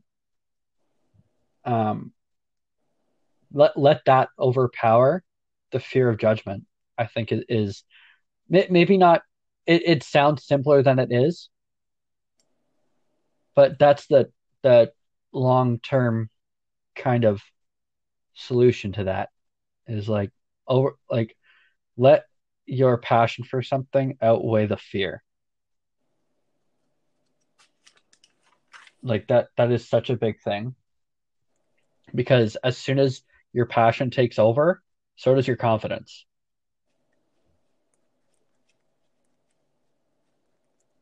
If that makes sense. It does. And, normally I wouldn't do this, but I'm actually writing some stuff down It in the helps, middle of our right? podcast here. I mean, it helps, right? I mean, we're not exactly therapists or, life coaches or anything, but it's just kind of, feedback on stuff we've encountered that might be able to help someone else Yeah. or each other. Yeah. My number 5 is more so related to um, the creative life, the creative side of life, and it's finding consistency without hitting a ceiling. Like, Can you explain that one? so, like being able to, um, you know, consistently put out content, like creative content, and consistently continue doing it without feeling like you got to a point where, um, both creatively and otherwise, like you've just gotten to a point where like you don't think you can do any better, where you're kind of like, like you're at a point where you're kind of stuck because it's not that people aren't enjoying your content, they're not enjoying what you do, and they're still watching obviously, but you don't want to hit a point where that's it. Okay. Like that's the best I can do. Okay. Like where it's something where like I have that fear because like that's why, like with the coffee day series or like originally with the driving series, that was a crash and burn for me. And there's a reason it was because my mentality wasn't that I didn't like doing that type of video. It's that, is that all I'm gonna do? Like is Kind of that like like, plateauing. yeah, Okay. like like yeah, it's good content and that, but like, is that it? Is that all I have in me? And I didn't want that to be the case, so I kind of moved away from that. And people say, oh, you have to like find your niche and stuff. Like a lot of YouTubers do that, where they focus on one thing. It's like, okay, but I find with that you're limiting your creativity too. like, yeah, you have to kind of find like your main, like the main thing you're known for, Hmm. but that can't be your whole focus because there's only so far you can go with that. Like you should have other heights that you want to reach, other goals you want to reach, because otherwise you're just going to coast and eventually you're going to burn out. People aren't going to watch you way down the road because there's going to be new people who come out with new things all the time that they're going to gravitate to. Hmm. I do that. Like Yep. I I had YouTubers I used to watch all the time, that I no longer watch. Not, I'm still subscribed to them, but I no longer watch a lot of their videos because I felt like it was just kind of the same thing over and over again. Like they're just kind of doing the same videos and same type of stuff all the time. Yep. And I was like, this is really getting boring. And it's not like a rip on any of them.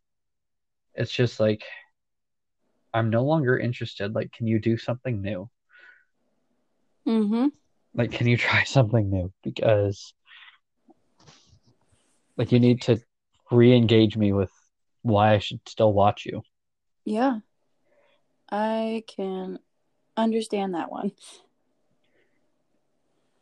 Yeah, it's really weird because I never like I always try to be loyal to people I watch too because I hope that people would be that same way with my channel, right? Hmm. But I'm constantly trying to put out different things and different types of videos, new types of videos, challenge my own creativity because I don't want people to get bored. Like I don't want them to get bored with what I do. Yeah. No, I can So that understand that. well, that's why I'll do like coffee videos, I'll do tech reviews, I'll do um let's see, I'm trying to give other examples.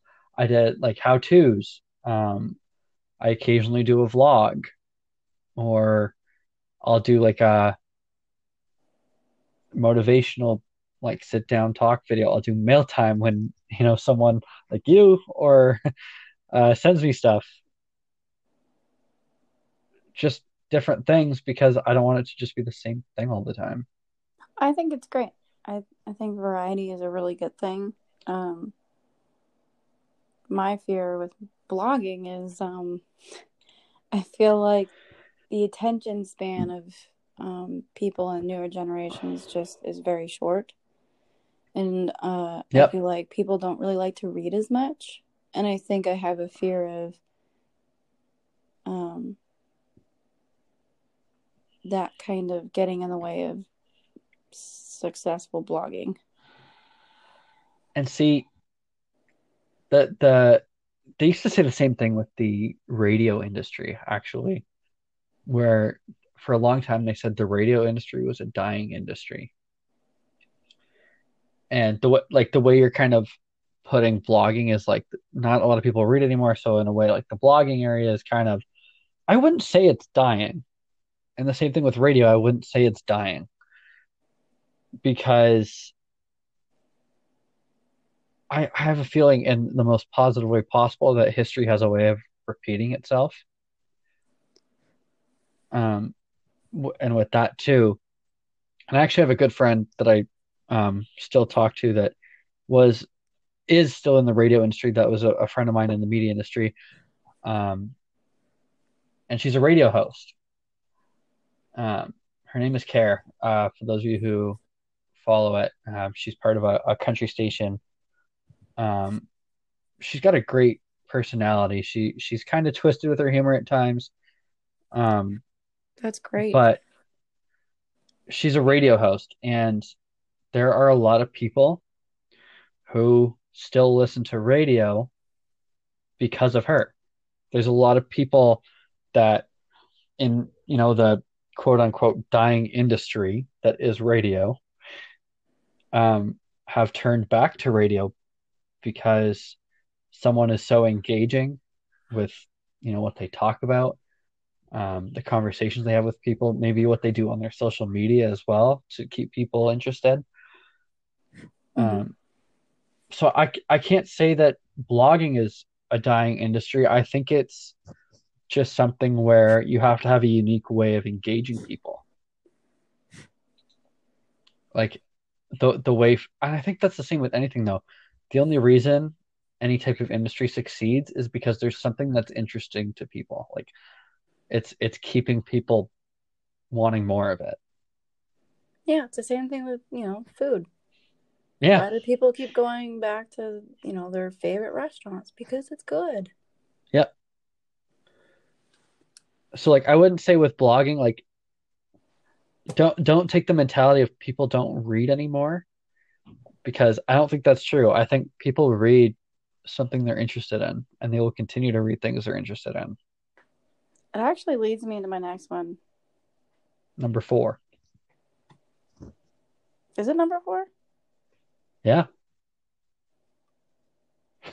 it is. No. I Yeah, missed one then. you did your number five, didn't you? I don't know. I'm all out of order. You should see the piece of paper I have in front of me. It's bad. It went Notes are never a from bad thing. 10 to 1 to a bunch of lines and crossing out and arrows and notes, and it's really bad looking. So now I'm a little lost, but I only have like one, two, three left. Did you do yours? Wasn't yours? Uh, I did my number five. It was the finding consistency without hitting a ceiling. That's weird. We got a I little. had 10 things listed here, but I only have three left. Well, what was your number four then? Um, Or what was the last one you did? I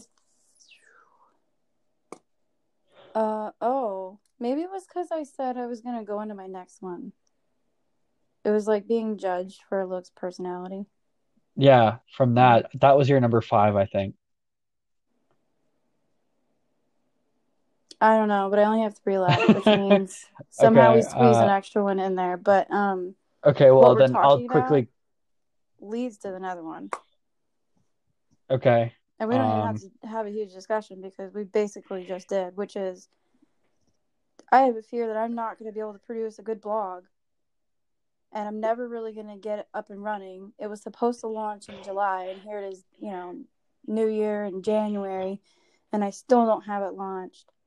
And I'm afraid that it's not going to be successful, and I'm not going to reach the people that I want to reach or the way that I want to. It's a huge one, but that's it.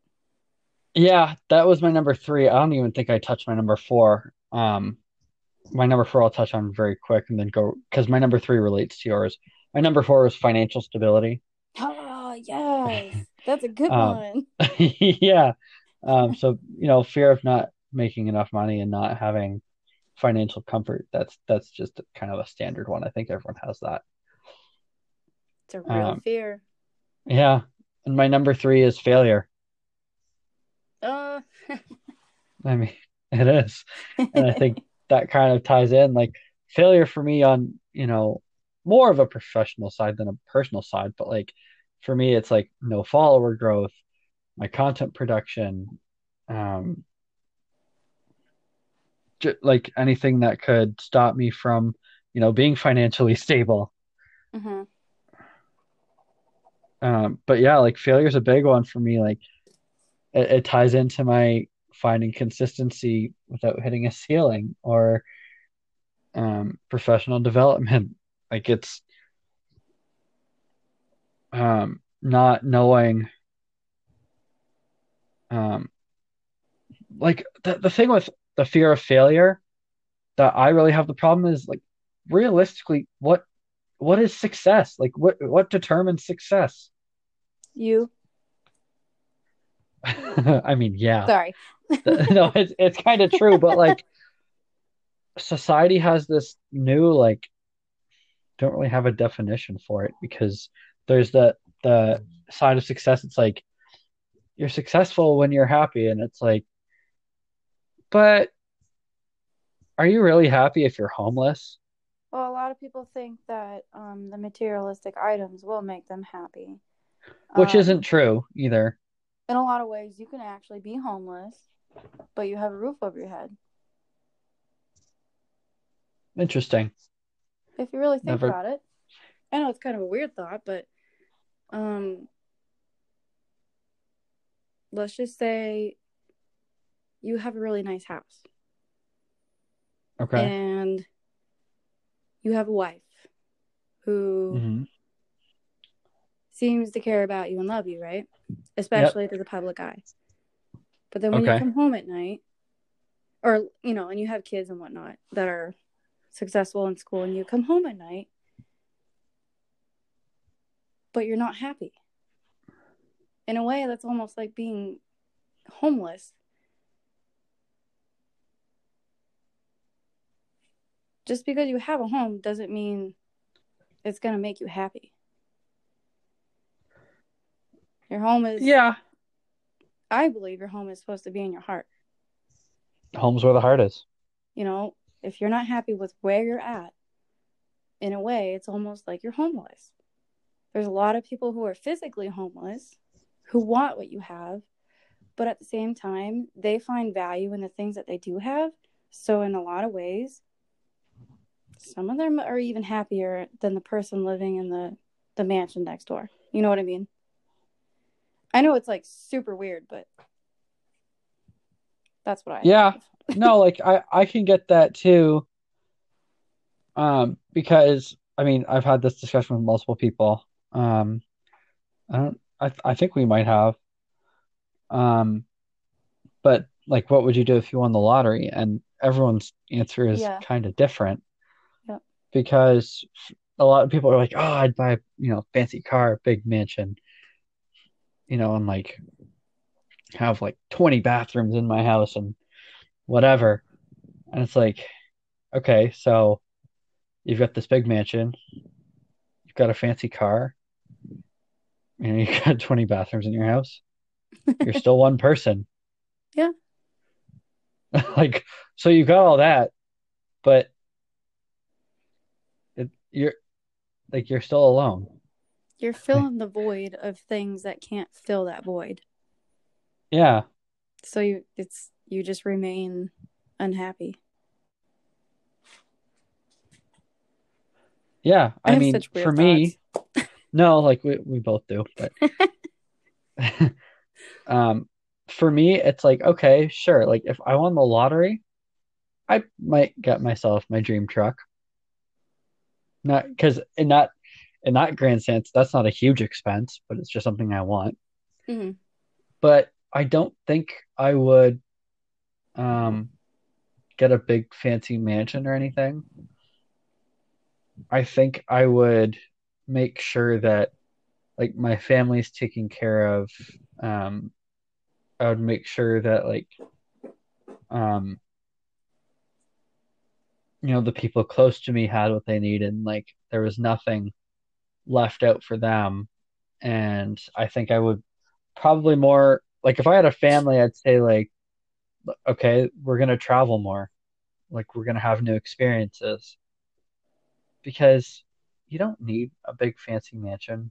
You don't need exotic cars that like one car is gonna cost you $200,000. Um, like you don't need that stuff, but if you can travel and see the world, like who else can do that Yeah. realistically?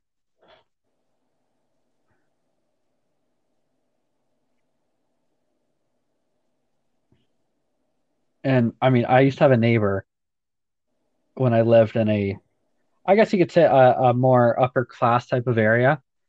Um, he lived around the corner from me, and I kept wondering like where he saw value, not just like in money or like in his own life, because he was a single guy, had a fairly like decent sized house, had four very expensive cars because he had a Lamborghini, a Ferrari, a Corvette, and a Mercedes. and not just like a low end Mercedes, like a top of the line, every fucking feature possible type of Mercedes. And in it for his garage, he had like hydraulic lifts in his garage so he could lift his Lamborghini and his Ferrari and park his Corvette and those Mercedes underneath. And his Lamborghini and his Ferrari would come out once a year in the summer. He'd literally take them out of his garage, drive them around the block to show off, wash them, and then put them back in his garage. And every time I think, like, what was the point of that? Like, what value, what value is something like an exotic car when you take it out once a year for like I don't know. 10 minutes? Maybe you It should just, ask him. I never did because I just had this constant thing about laughing at him. But, I'm sure there's things that you do that other people laugh at. Oh, well, wait, there are, duh. because I do. Yeah, I was gonna say, like, duh. Yeah, obviously. But, like, the guy had a lot of money, but what did he really have to show for it? I don't know. Maybe you got to get to know him to find out. And I never did get to know him really because I moved, but but it was just like why the exotic cars? Like you obviously have money to blow. We get that. But like would you not want to, maybe I'm being somewhat judgmental, maybe I'm not, but like maybe I just have a different view on things, but would you not want to put that money somewhere that, you know, maybe holds a longer term value for you? Like maybe not like a car, because everyone knows that cars depreciate in value the second you drive them off a lot. But like, why not? You know, like if it were me and I had that much money, I'd probably move out to the middle of nowhere and build a big house. But like, I wouldn't. You know, why show off to people? Like, who cares? Who cares if you have like an exotic car? Like, it's like, okay, cool. You bought a Lamborghini and a Ferrari, and each of those cars was probably about 200 grand. So you blew 400 grand on two cars. I could get two cars. Like if I had that type of money, I could get two cars and I could probably only spend about 80 grand between the two of them. Like what was the point of that? I don't know. Everyone's got their own Exactly. interests. I mean, my example earlier of, you know, a man that has a nice house and the wife and the kids and whatnot.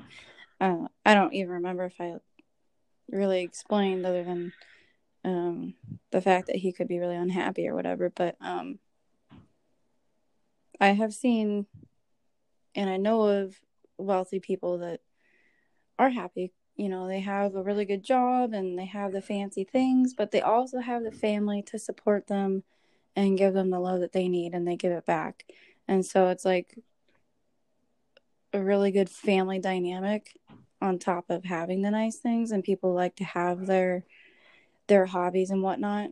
I But think my that's a example dream earlier life. was just mainly for people that you kind of think about that have all the nice things but are unhappy because their family life is a train wreck. Yeah. I don't know. I think I think being wealthy and having a very strong and positive family dynamic, I think that's a dream. Well, I don't think that I've got family that are wealthy, and I've got family member that races, and he's got really nice things, and he's really happy. He's got a really good family, lots of good friends. Um, just this stand-up guy. Uh, I mean, not to say his life isn't perfect, or is, because it's not. Um, but at the end of the day, if you can go home and you can be happy with the life that you have, um, then more power to you, regardless of the fact that you own two Lamborghinis or not. You know what I mean? yeah. If people have the money to spend, so be it. They earned it. Yeah. I mean, and that's always something I look at too, But I is think like, it's really if, sad if people fill the void when they're unhappy and they keep buying things like that. yeah, like that's exactly what I'm getting at. Like, it's like money really isn't the solution to all your problems. It's not. I Like just you can't, realized how off topic we are. oh well.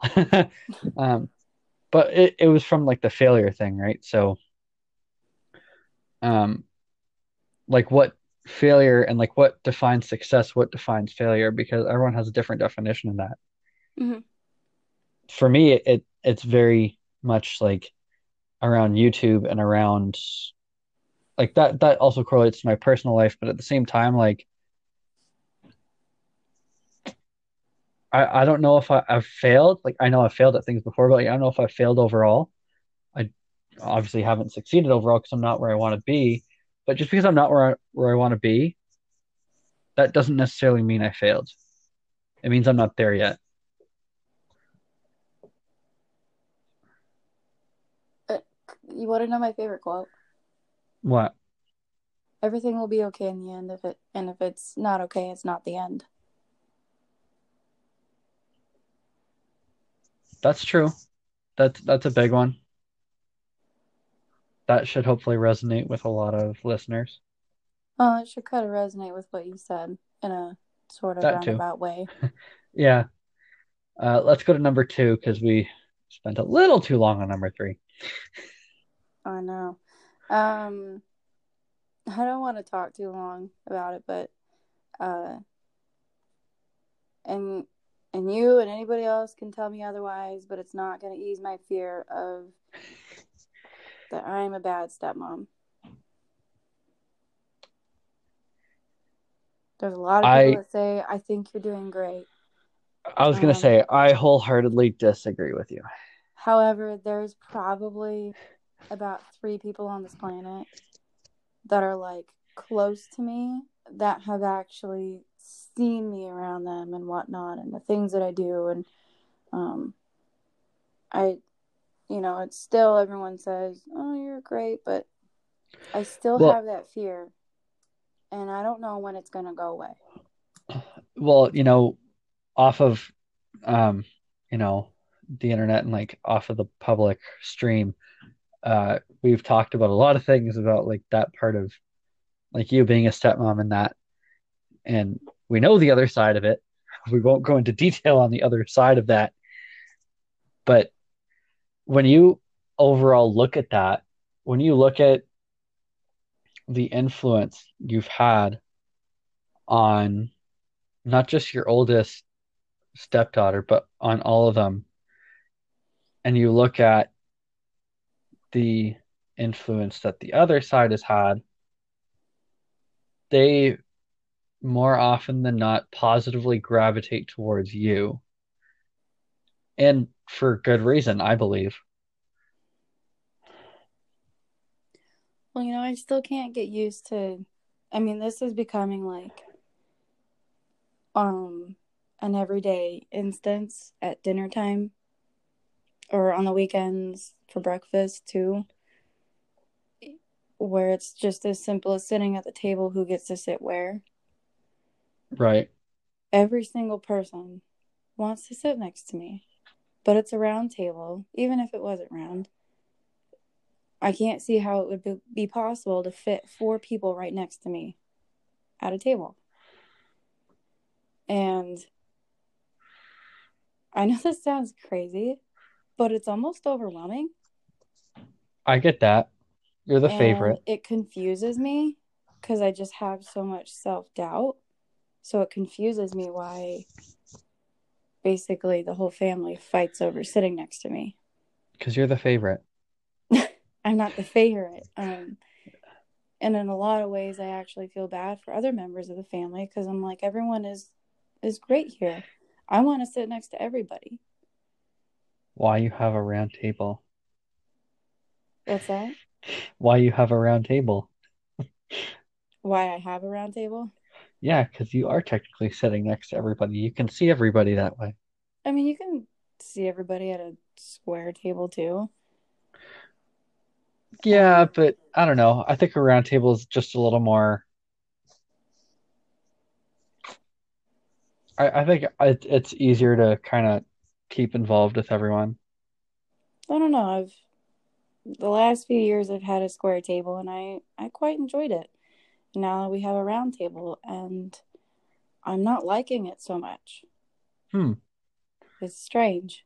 And it's not just because it's a change, it's um you know, I guess it depends on the size of the round table, but the one that we have here is it's in a way that I kind of have to like lean over my plate just to look at the person that's next to the person next to me. Interesting. It's not, I don't know if maybe it's just a little too large or something. I don't really know. It's possible. But It is possible. a lot of the time I find myself leaning over in some way, shape, or form. And I don't feel as connected to those people that aren't sitting directly next to me. That yeah, I can kind of see that. I like it when I can sit across from people where I can actually look at them. I mean, my sweetheart, whenever we go out to eat, uh, he Date really night. likes to sit next to me, like right next to me. And I can see it too, trust me, it's not like I don't enjoy it, but I but prefer when I sit across the table from somebody and I can directly look at them. yeah, I I'm the feel same more way. connected that way. Yeah, when we go out here, we're always across from each other. Doesn't matter. We always are. If we're But there's out, got to not be some kind of compromise once in a while, so I let him sit next to me. well, the thing here, and it hasn't really happened that often at all, but when we're out, if it's just the two of us, we sit across from each other. But if we're out with other people, and maybe it's because she's more like shy and more she deals with anxiety like I do, but if we're out with other people, then she'll sit next to me because it's a comfort thing. Oh, see, I feel like there is a difference. So Yeah, um, like let's just say he and I took our oldest out to lunch, yeah, which I mean we do sometimes. yeah, Most of the time, she sits across from us and we sit next to each other, and I kind of prefer it that way. I don't know why, I just do. It's almost like a natural thing for me. But if it's just him and me, I mean, my natural inclination is to want to sit across from him. yeah, Um, but a lot of the time he ends up sitting next to me, which is okay. But what happens is I end up physically turning my whole body towards him and like putting my leg or both my legs up on the seat or on his lap just so I could right, face him because that's the way I like to be. right, I don't like to sit sideways and turn my head, and that's the only way you have a conversation with somebody. yeah. I Not definitely get my that. idea of fun. But anyway, fear of being a bad stepmom. What's yours? What's your number two? My number two, and I had this one because it's been a very recent struggle and a very recent fear for me. Mm-hmm. Um, and the reason it's been a very recent fear is because it has actually, what's the word for it? Um, it's actually been the situation. Um, and maybe it's more recent also because before I got into a relationship, I was kind of used to it, but now it feels so different. So for me, it's being alone when my mental health gets the best of me. I can totally relate to that one, Because, hands down. well, yeah, because for me, like for those who don't know, I have mentioned it on YouTube before. I do deal with depression and anxiety, and a lot of stress as well.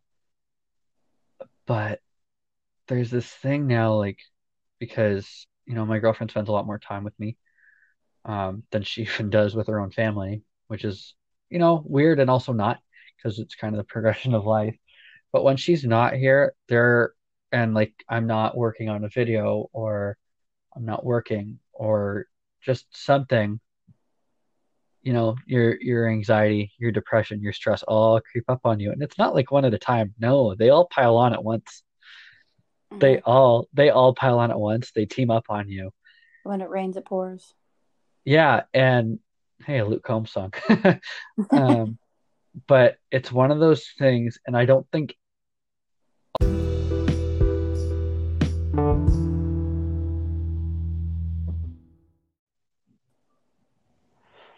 Okay, so apparently Anchor cuts off at the 2 hour mark, but I didn't know that, but um, Now I know.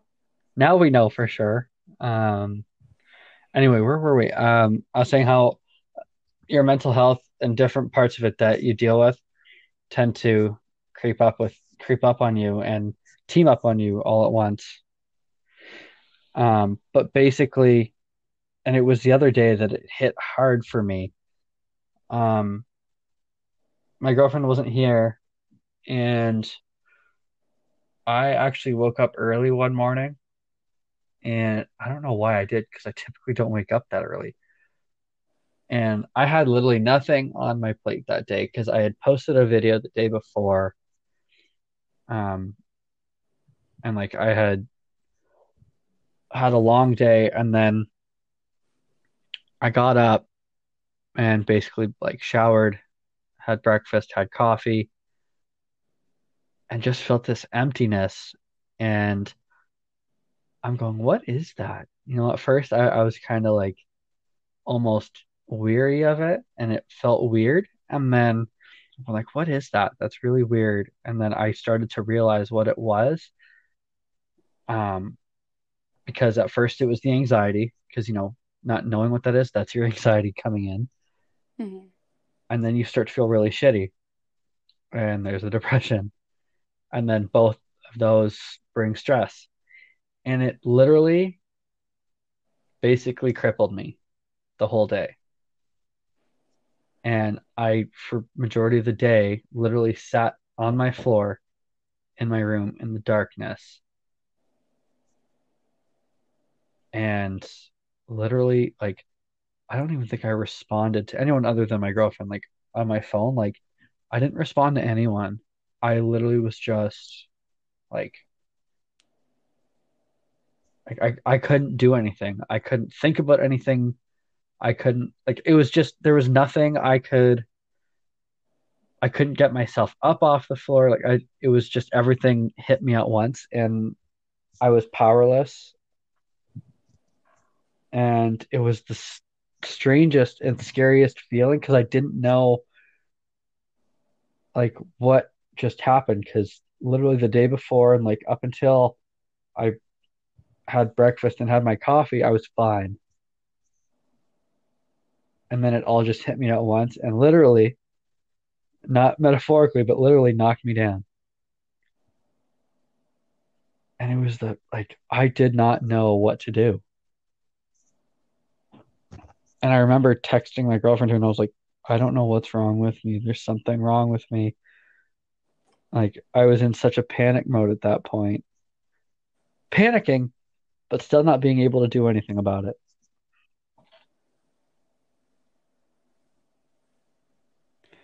Was this like, does this have anything to do with the day that you texted me and you were asking some kind of question that had to do with how I can handle being by myself so often or so Yes. much or something like that? Yeah. Okay. I kind It of, was, I'm yeah. putting two and two together here. Yeah. It was, I think it was probably that day. It was probably later in that day I messaged you that though. I I don't think know when you asked me, but it was probably later that day after I like literally forced myself to get up and try and be productive somehow. it's possible. Either way, I I relate. Yeah, that was it. It I was such a, relate. but that's when I realized it was also a fear because you don't realize that it's going to happen to you when it does. Hmm. It's something like some people say, "Oh, I know when I'm having a mental health episode," and it's like, that's great for you that you can recognize that. Not all of us have that privilege. Like there are days when you just get it feels like a brick or a bus hit you, and there's nothing you can do about it. Hmm. Yep. And But yeah, it's even worse when people don't understand and they say things like, and I'm not going to say who, but I have people in my life, even when I was, geez, even as young as when I was like in eighth grade, there were yeah, certain people in my life that would say things like, you're just lazy. And it yeah, I kills got me. that one before. And it has affected me so much that, like, sometimes, even now, it's hard for me to decipher whether I really am being lazy or if depression is weighing me down. Yeah, and it does Some weigh you down. Sometimes it's hard for me to tell the difference, and I think it's because I was never really given the um I guess compassion that I wish I had gotten from certain people that were important in my life. Right. And they would just tell me, you're just lazy. You don't want to do anything. Yeah, Well, I've that's been not there. really the case. I want to do something, but it's hard to do it. Yeah, I physically and literally can't. Yeah. I've I Trust me, I get that, and it's really crazy that that was your next one because it ties into my next one. Oh, really? You're number Um, one? my number one, I mean, it's simple, but it's hard to explain. I have a Okay. fear that I'm never gonna beat depression and anxiety. And there's another part to this. I have a huge fear that I can't live without depression because I have lived with it for so long. And it terrifies me to live a different life because it's different. Even though I know realistically it would be really good for me, but it's really hard to see myself like that because as Yeah. long as I can remember, and this is like the hardest one for me, but I can't ever remember not having depression and anxiety. Yeah. Um, Yeah. I mean, I'm sure that probably when I was really little, I probably didn't, but at the same time, I have limited memories of my childhood. I mean, I Yeah. remember some things, but every time I talk to anybody that I've ever met in my life, people are just like, "Oh, I remember this and that and this and that," and I'm like, I'm envious that you can remember that much because I can only remember probably half or a quarter of what you can remember. Bits and pieces. And it's really sad because I'm not even 30. Yeah. I would Hey, I'm expect there that too. from I would expect that from somebody that's like, 60, 70, 80 or whatever to not remember everything, but I'm not even 30 and I can't. I just can't. Yeah. And I'm there with you on that one. Um, because having lived with depression and anxiety for so long, I honestly believe it's not something that you ever live without. I don't think it's something that um ever goes away. And I was watching a YouTuber actually that they're a recovering addict, and I feel like it's similar because when someone says they are a recovering addict, even if they're clean and sober, they always have that label Mm-hmm. of recovering addict because whether you ever fully recover or not, I don't think it is a debate. I think you never really I don't think you ever really get rid of that label or erase that label because you always have that behind you. And I think with depression and anxiety and mental health issues, I don't think it's something you ever get rid of. I think over time, it's just something you learn how to live with and cope with better. Like Yeah, I've heard that. I think you start to find more consistent and long-term solutions on dealing with it because you've identified, like what kind of puts you into those mental states, you've identified where it comes from, and Hmm. you are able to identify the feelings of like when it's creeping up on you, and you start to find those solutions of dealing with it. Um, but it's always there. Like I don't think you ever live without it. It's always there, but I think it just becomes probably less and less severe the more you learn how to cope with it in a more positive and healthier way. Well, I probably have a fear of it because, I mean, I'm about to announce the world, but this is the worst I've ever been. I mean, it's a different situation, but holy crap. Yeah, it's kind of like that rock bottom feeling. I'm not even sure I feel rock bottom yet. I feel like if you can picture a well that's just wide enough that you could actually like put your legs and arms out to kind of stop yourself from falling all the way in. But Yep, I feel like I'm holding myself, 5 meters above the water, and I'm just holding interesting. there. You're But I'm not, still like 20 feet down. You know what I mean? yeah, like you're not able to push yourself up from it. Well, and I feel stuck. Like my energy levels are just deteriorating faster and faster the longer I hold. And Yeah, I can either go up or I can go down, but going up is even harder and it takes more energy and I'm running out. yeah, I've been there before for sure. It's a very scary feeling. It is. It's a terrifying feeling. And Sometimes it feels I, like life or death.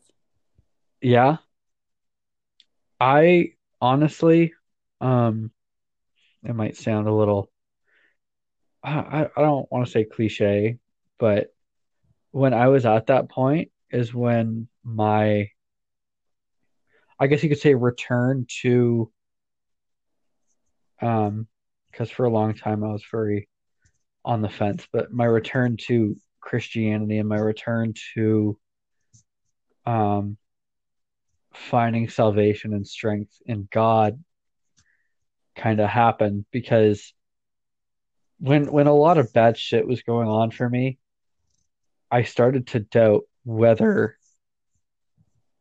you know, God and like the whether Christianity was actually a thing and whether that had any sense of truth to it. Because when all this bad shit is happening, it's like, well, I thought God was supposed to care about me. I thought he was supposed to make my life better. I thought he was supposed to help me. And when nothing good is happening for you, you're kind of like, this can't be real because like God can't be real because he wouldn't put this type of shit in my life. So, you get to a point where you feel like you can't get forward, you can't get up any higher, and you're not quite at rock bottom, but the fear of being there is very real. Um, and you feel like you're close to it. And then, I mean, I think my return to Christianity also came through country music as well, because I started listening to a lot of Brantley Gilbert, um, and a few other artists who had this strong, connection to God, and they had gone through a lot of bad shit in their life too. Because like I don't know if people know this about Brantley Gilbert, but he was an alcoholic for a long time. He was a drug addict for a long time, and he got through that because he started going back to church. He started reading the Bible, and he actually has a bunch of tattoos of like faith related things now. And he looks at, he's had friends die from different things. Like um, he was saying he had a friend, and he made the song "One Hell of an Amen" because of one of his friends who, he was a soldier. He was a military guy who ended up not returning home from deployment. He ended up being killed in action, And his outlook, because it was a very close friend of his, he said the outlook could have been that God was challenging him because, he took his best friend too soon. But the other outlook is that God needed another soldier in his fight of, I don't know exactly what, but on his fight of, you know, positive life, something like that. And that's really your perception, your own perspective, I think. And I'm not gonna say like the answer is turn to God, but like there's got to be something that, like, when you're at that point, there's got to be some type of purpose that you have to pull yourself out of it. And I don't know what it takes to find it, but it's got to be there somewhere.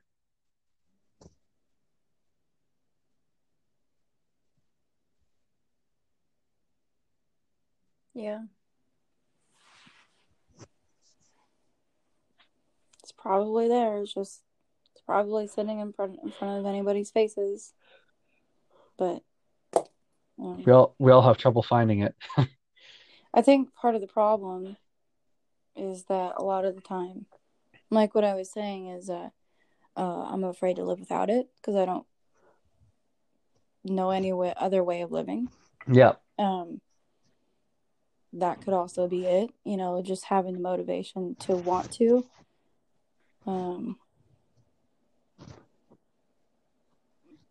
Just for instance, and you or anybody can disagree with me, but I'm finding my relationship with myself and with God, and I'm still working on it.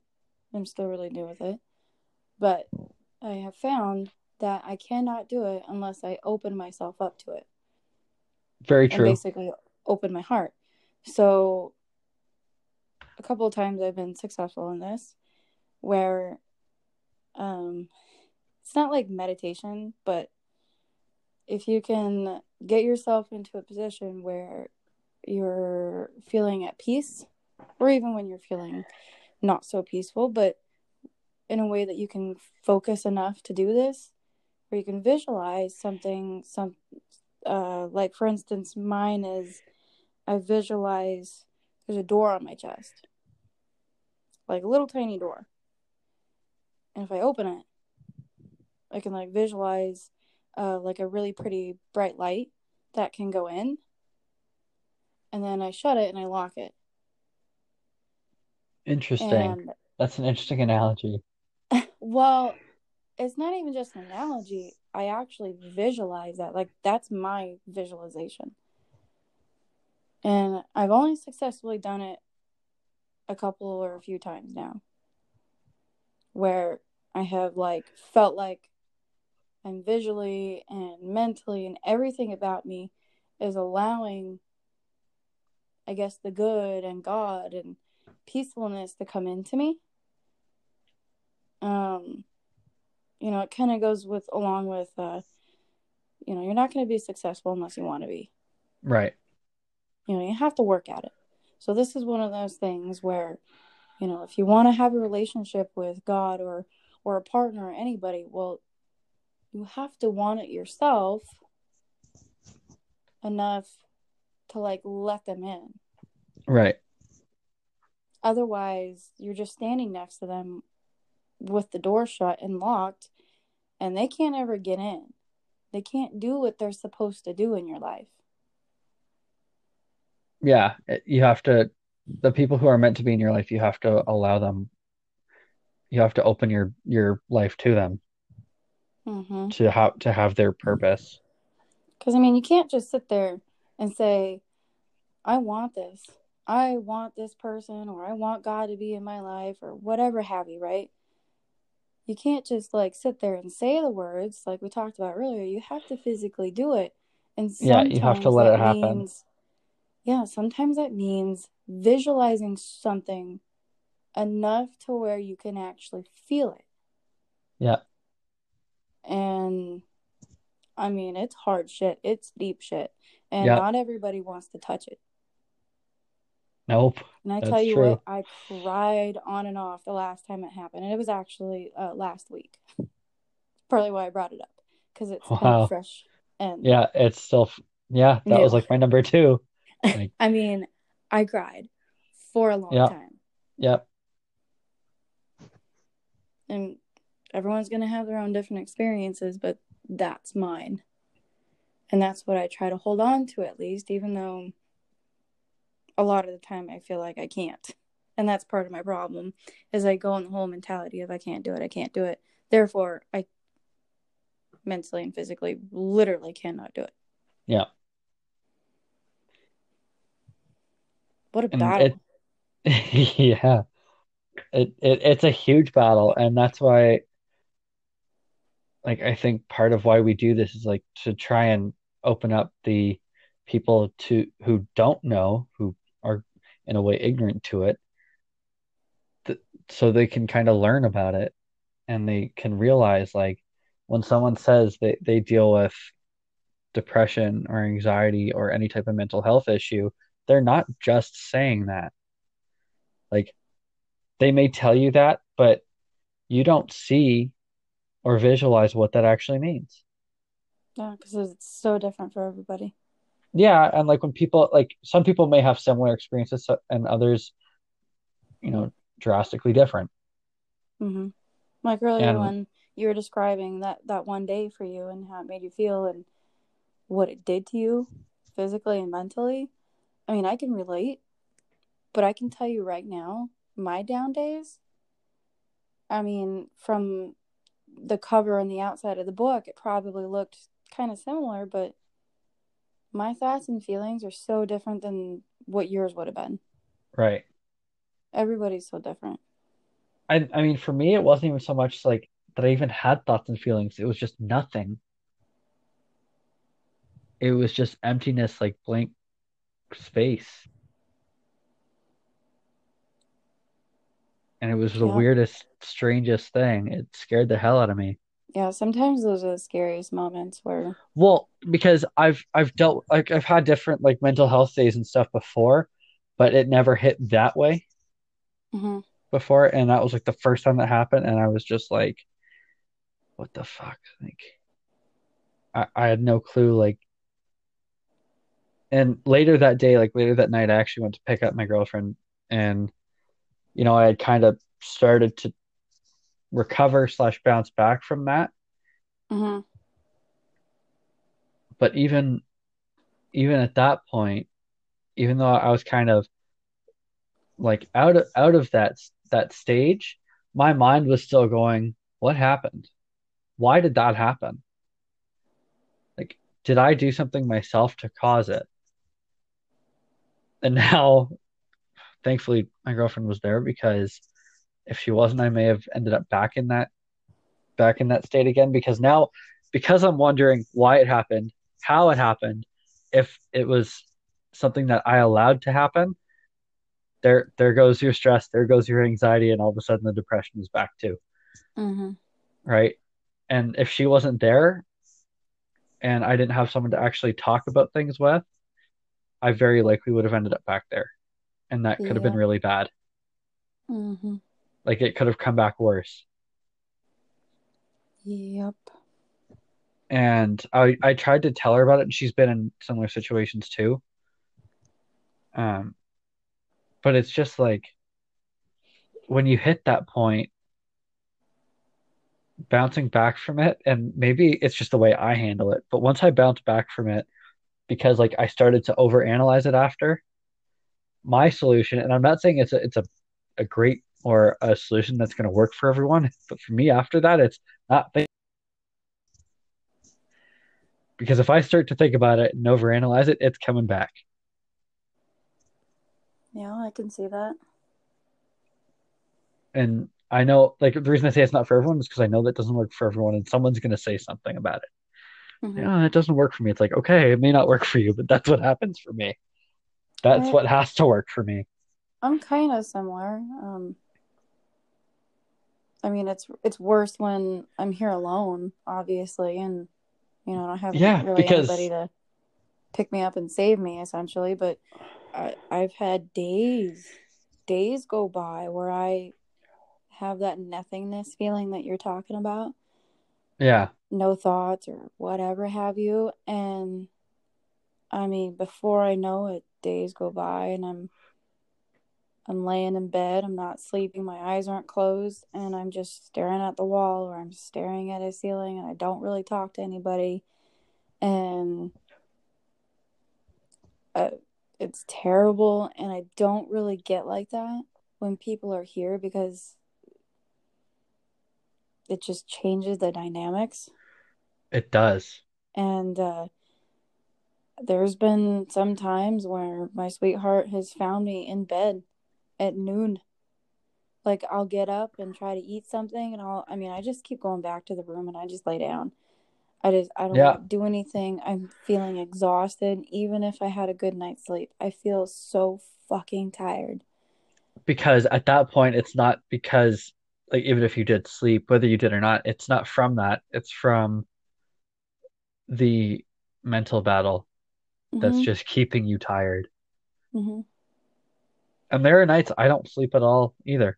Like I don't. Like I'm up all night because that mental battle is ongoing, and whether it's just that or whether it's that combined with me thinking about what my next videos are going to be, because sometimes those two overlap, or it goes back and forth between them, and you just find yourself not sleeping at all.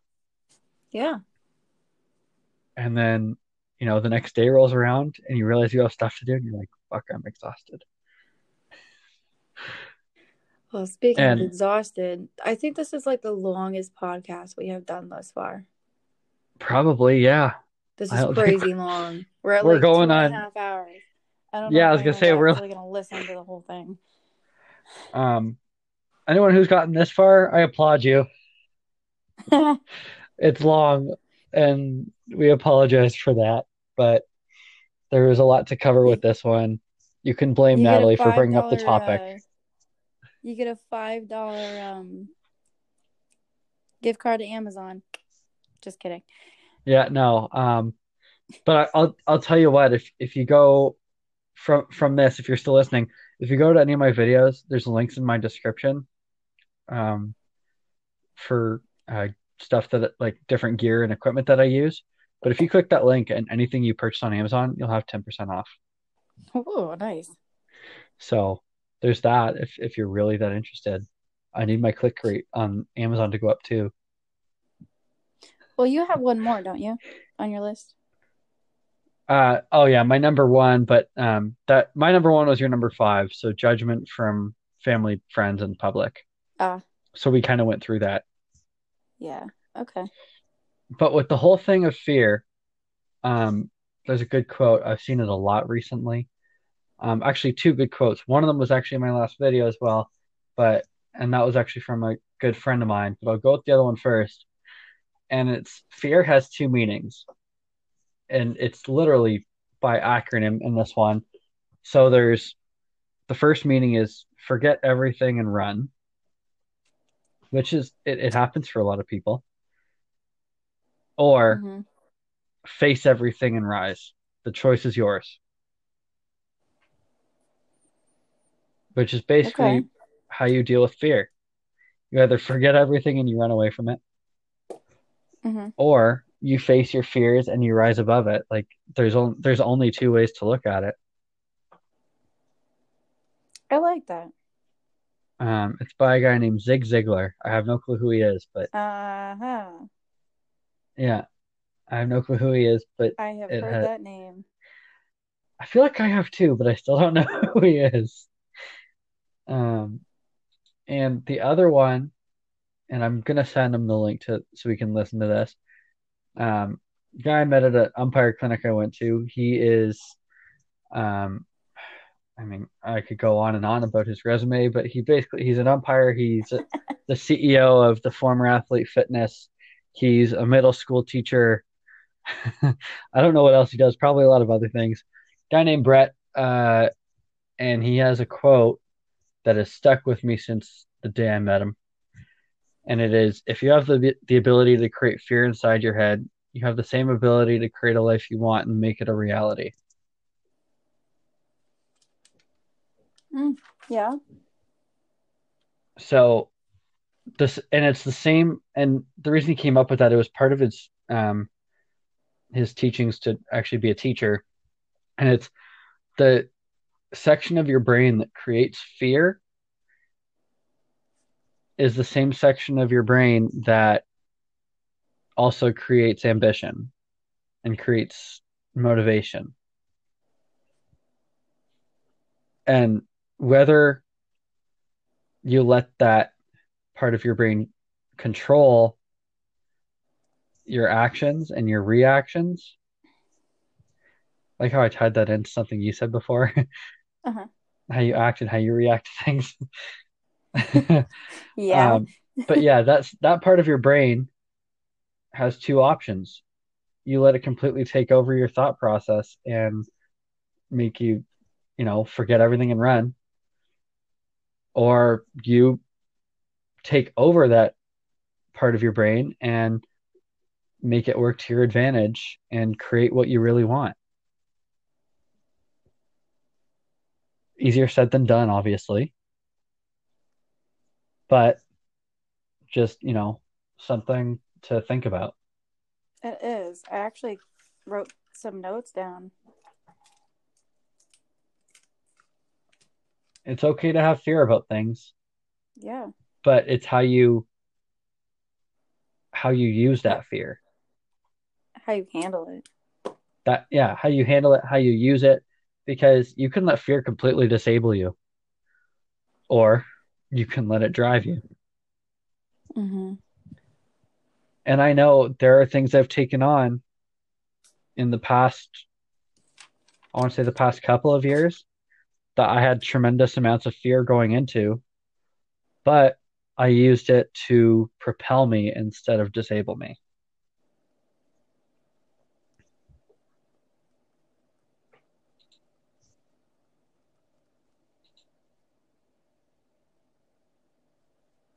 I'm guessing you're still writing things down.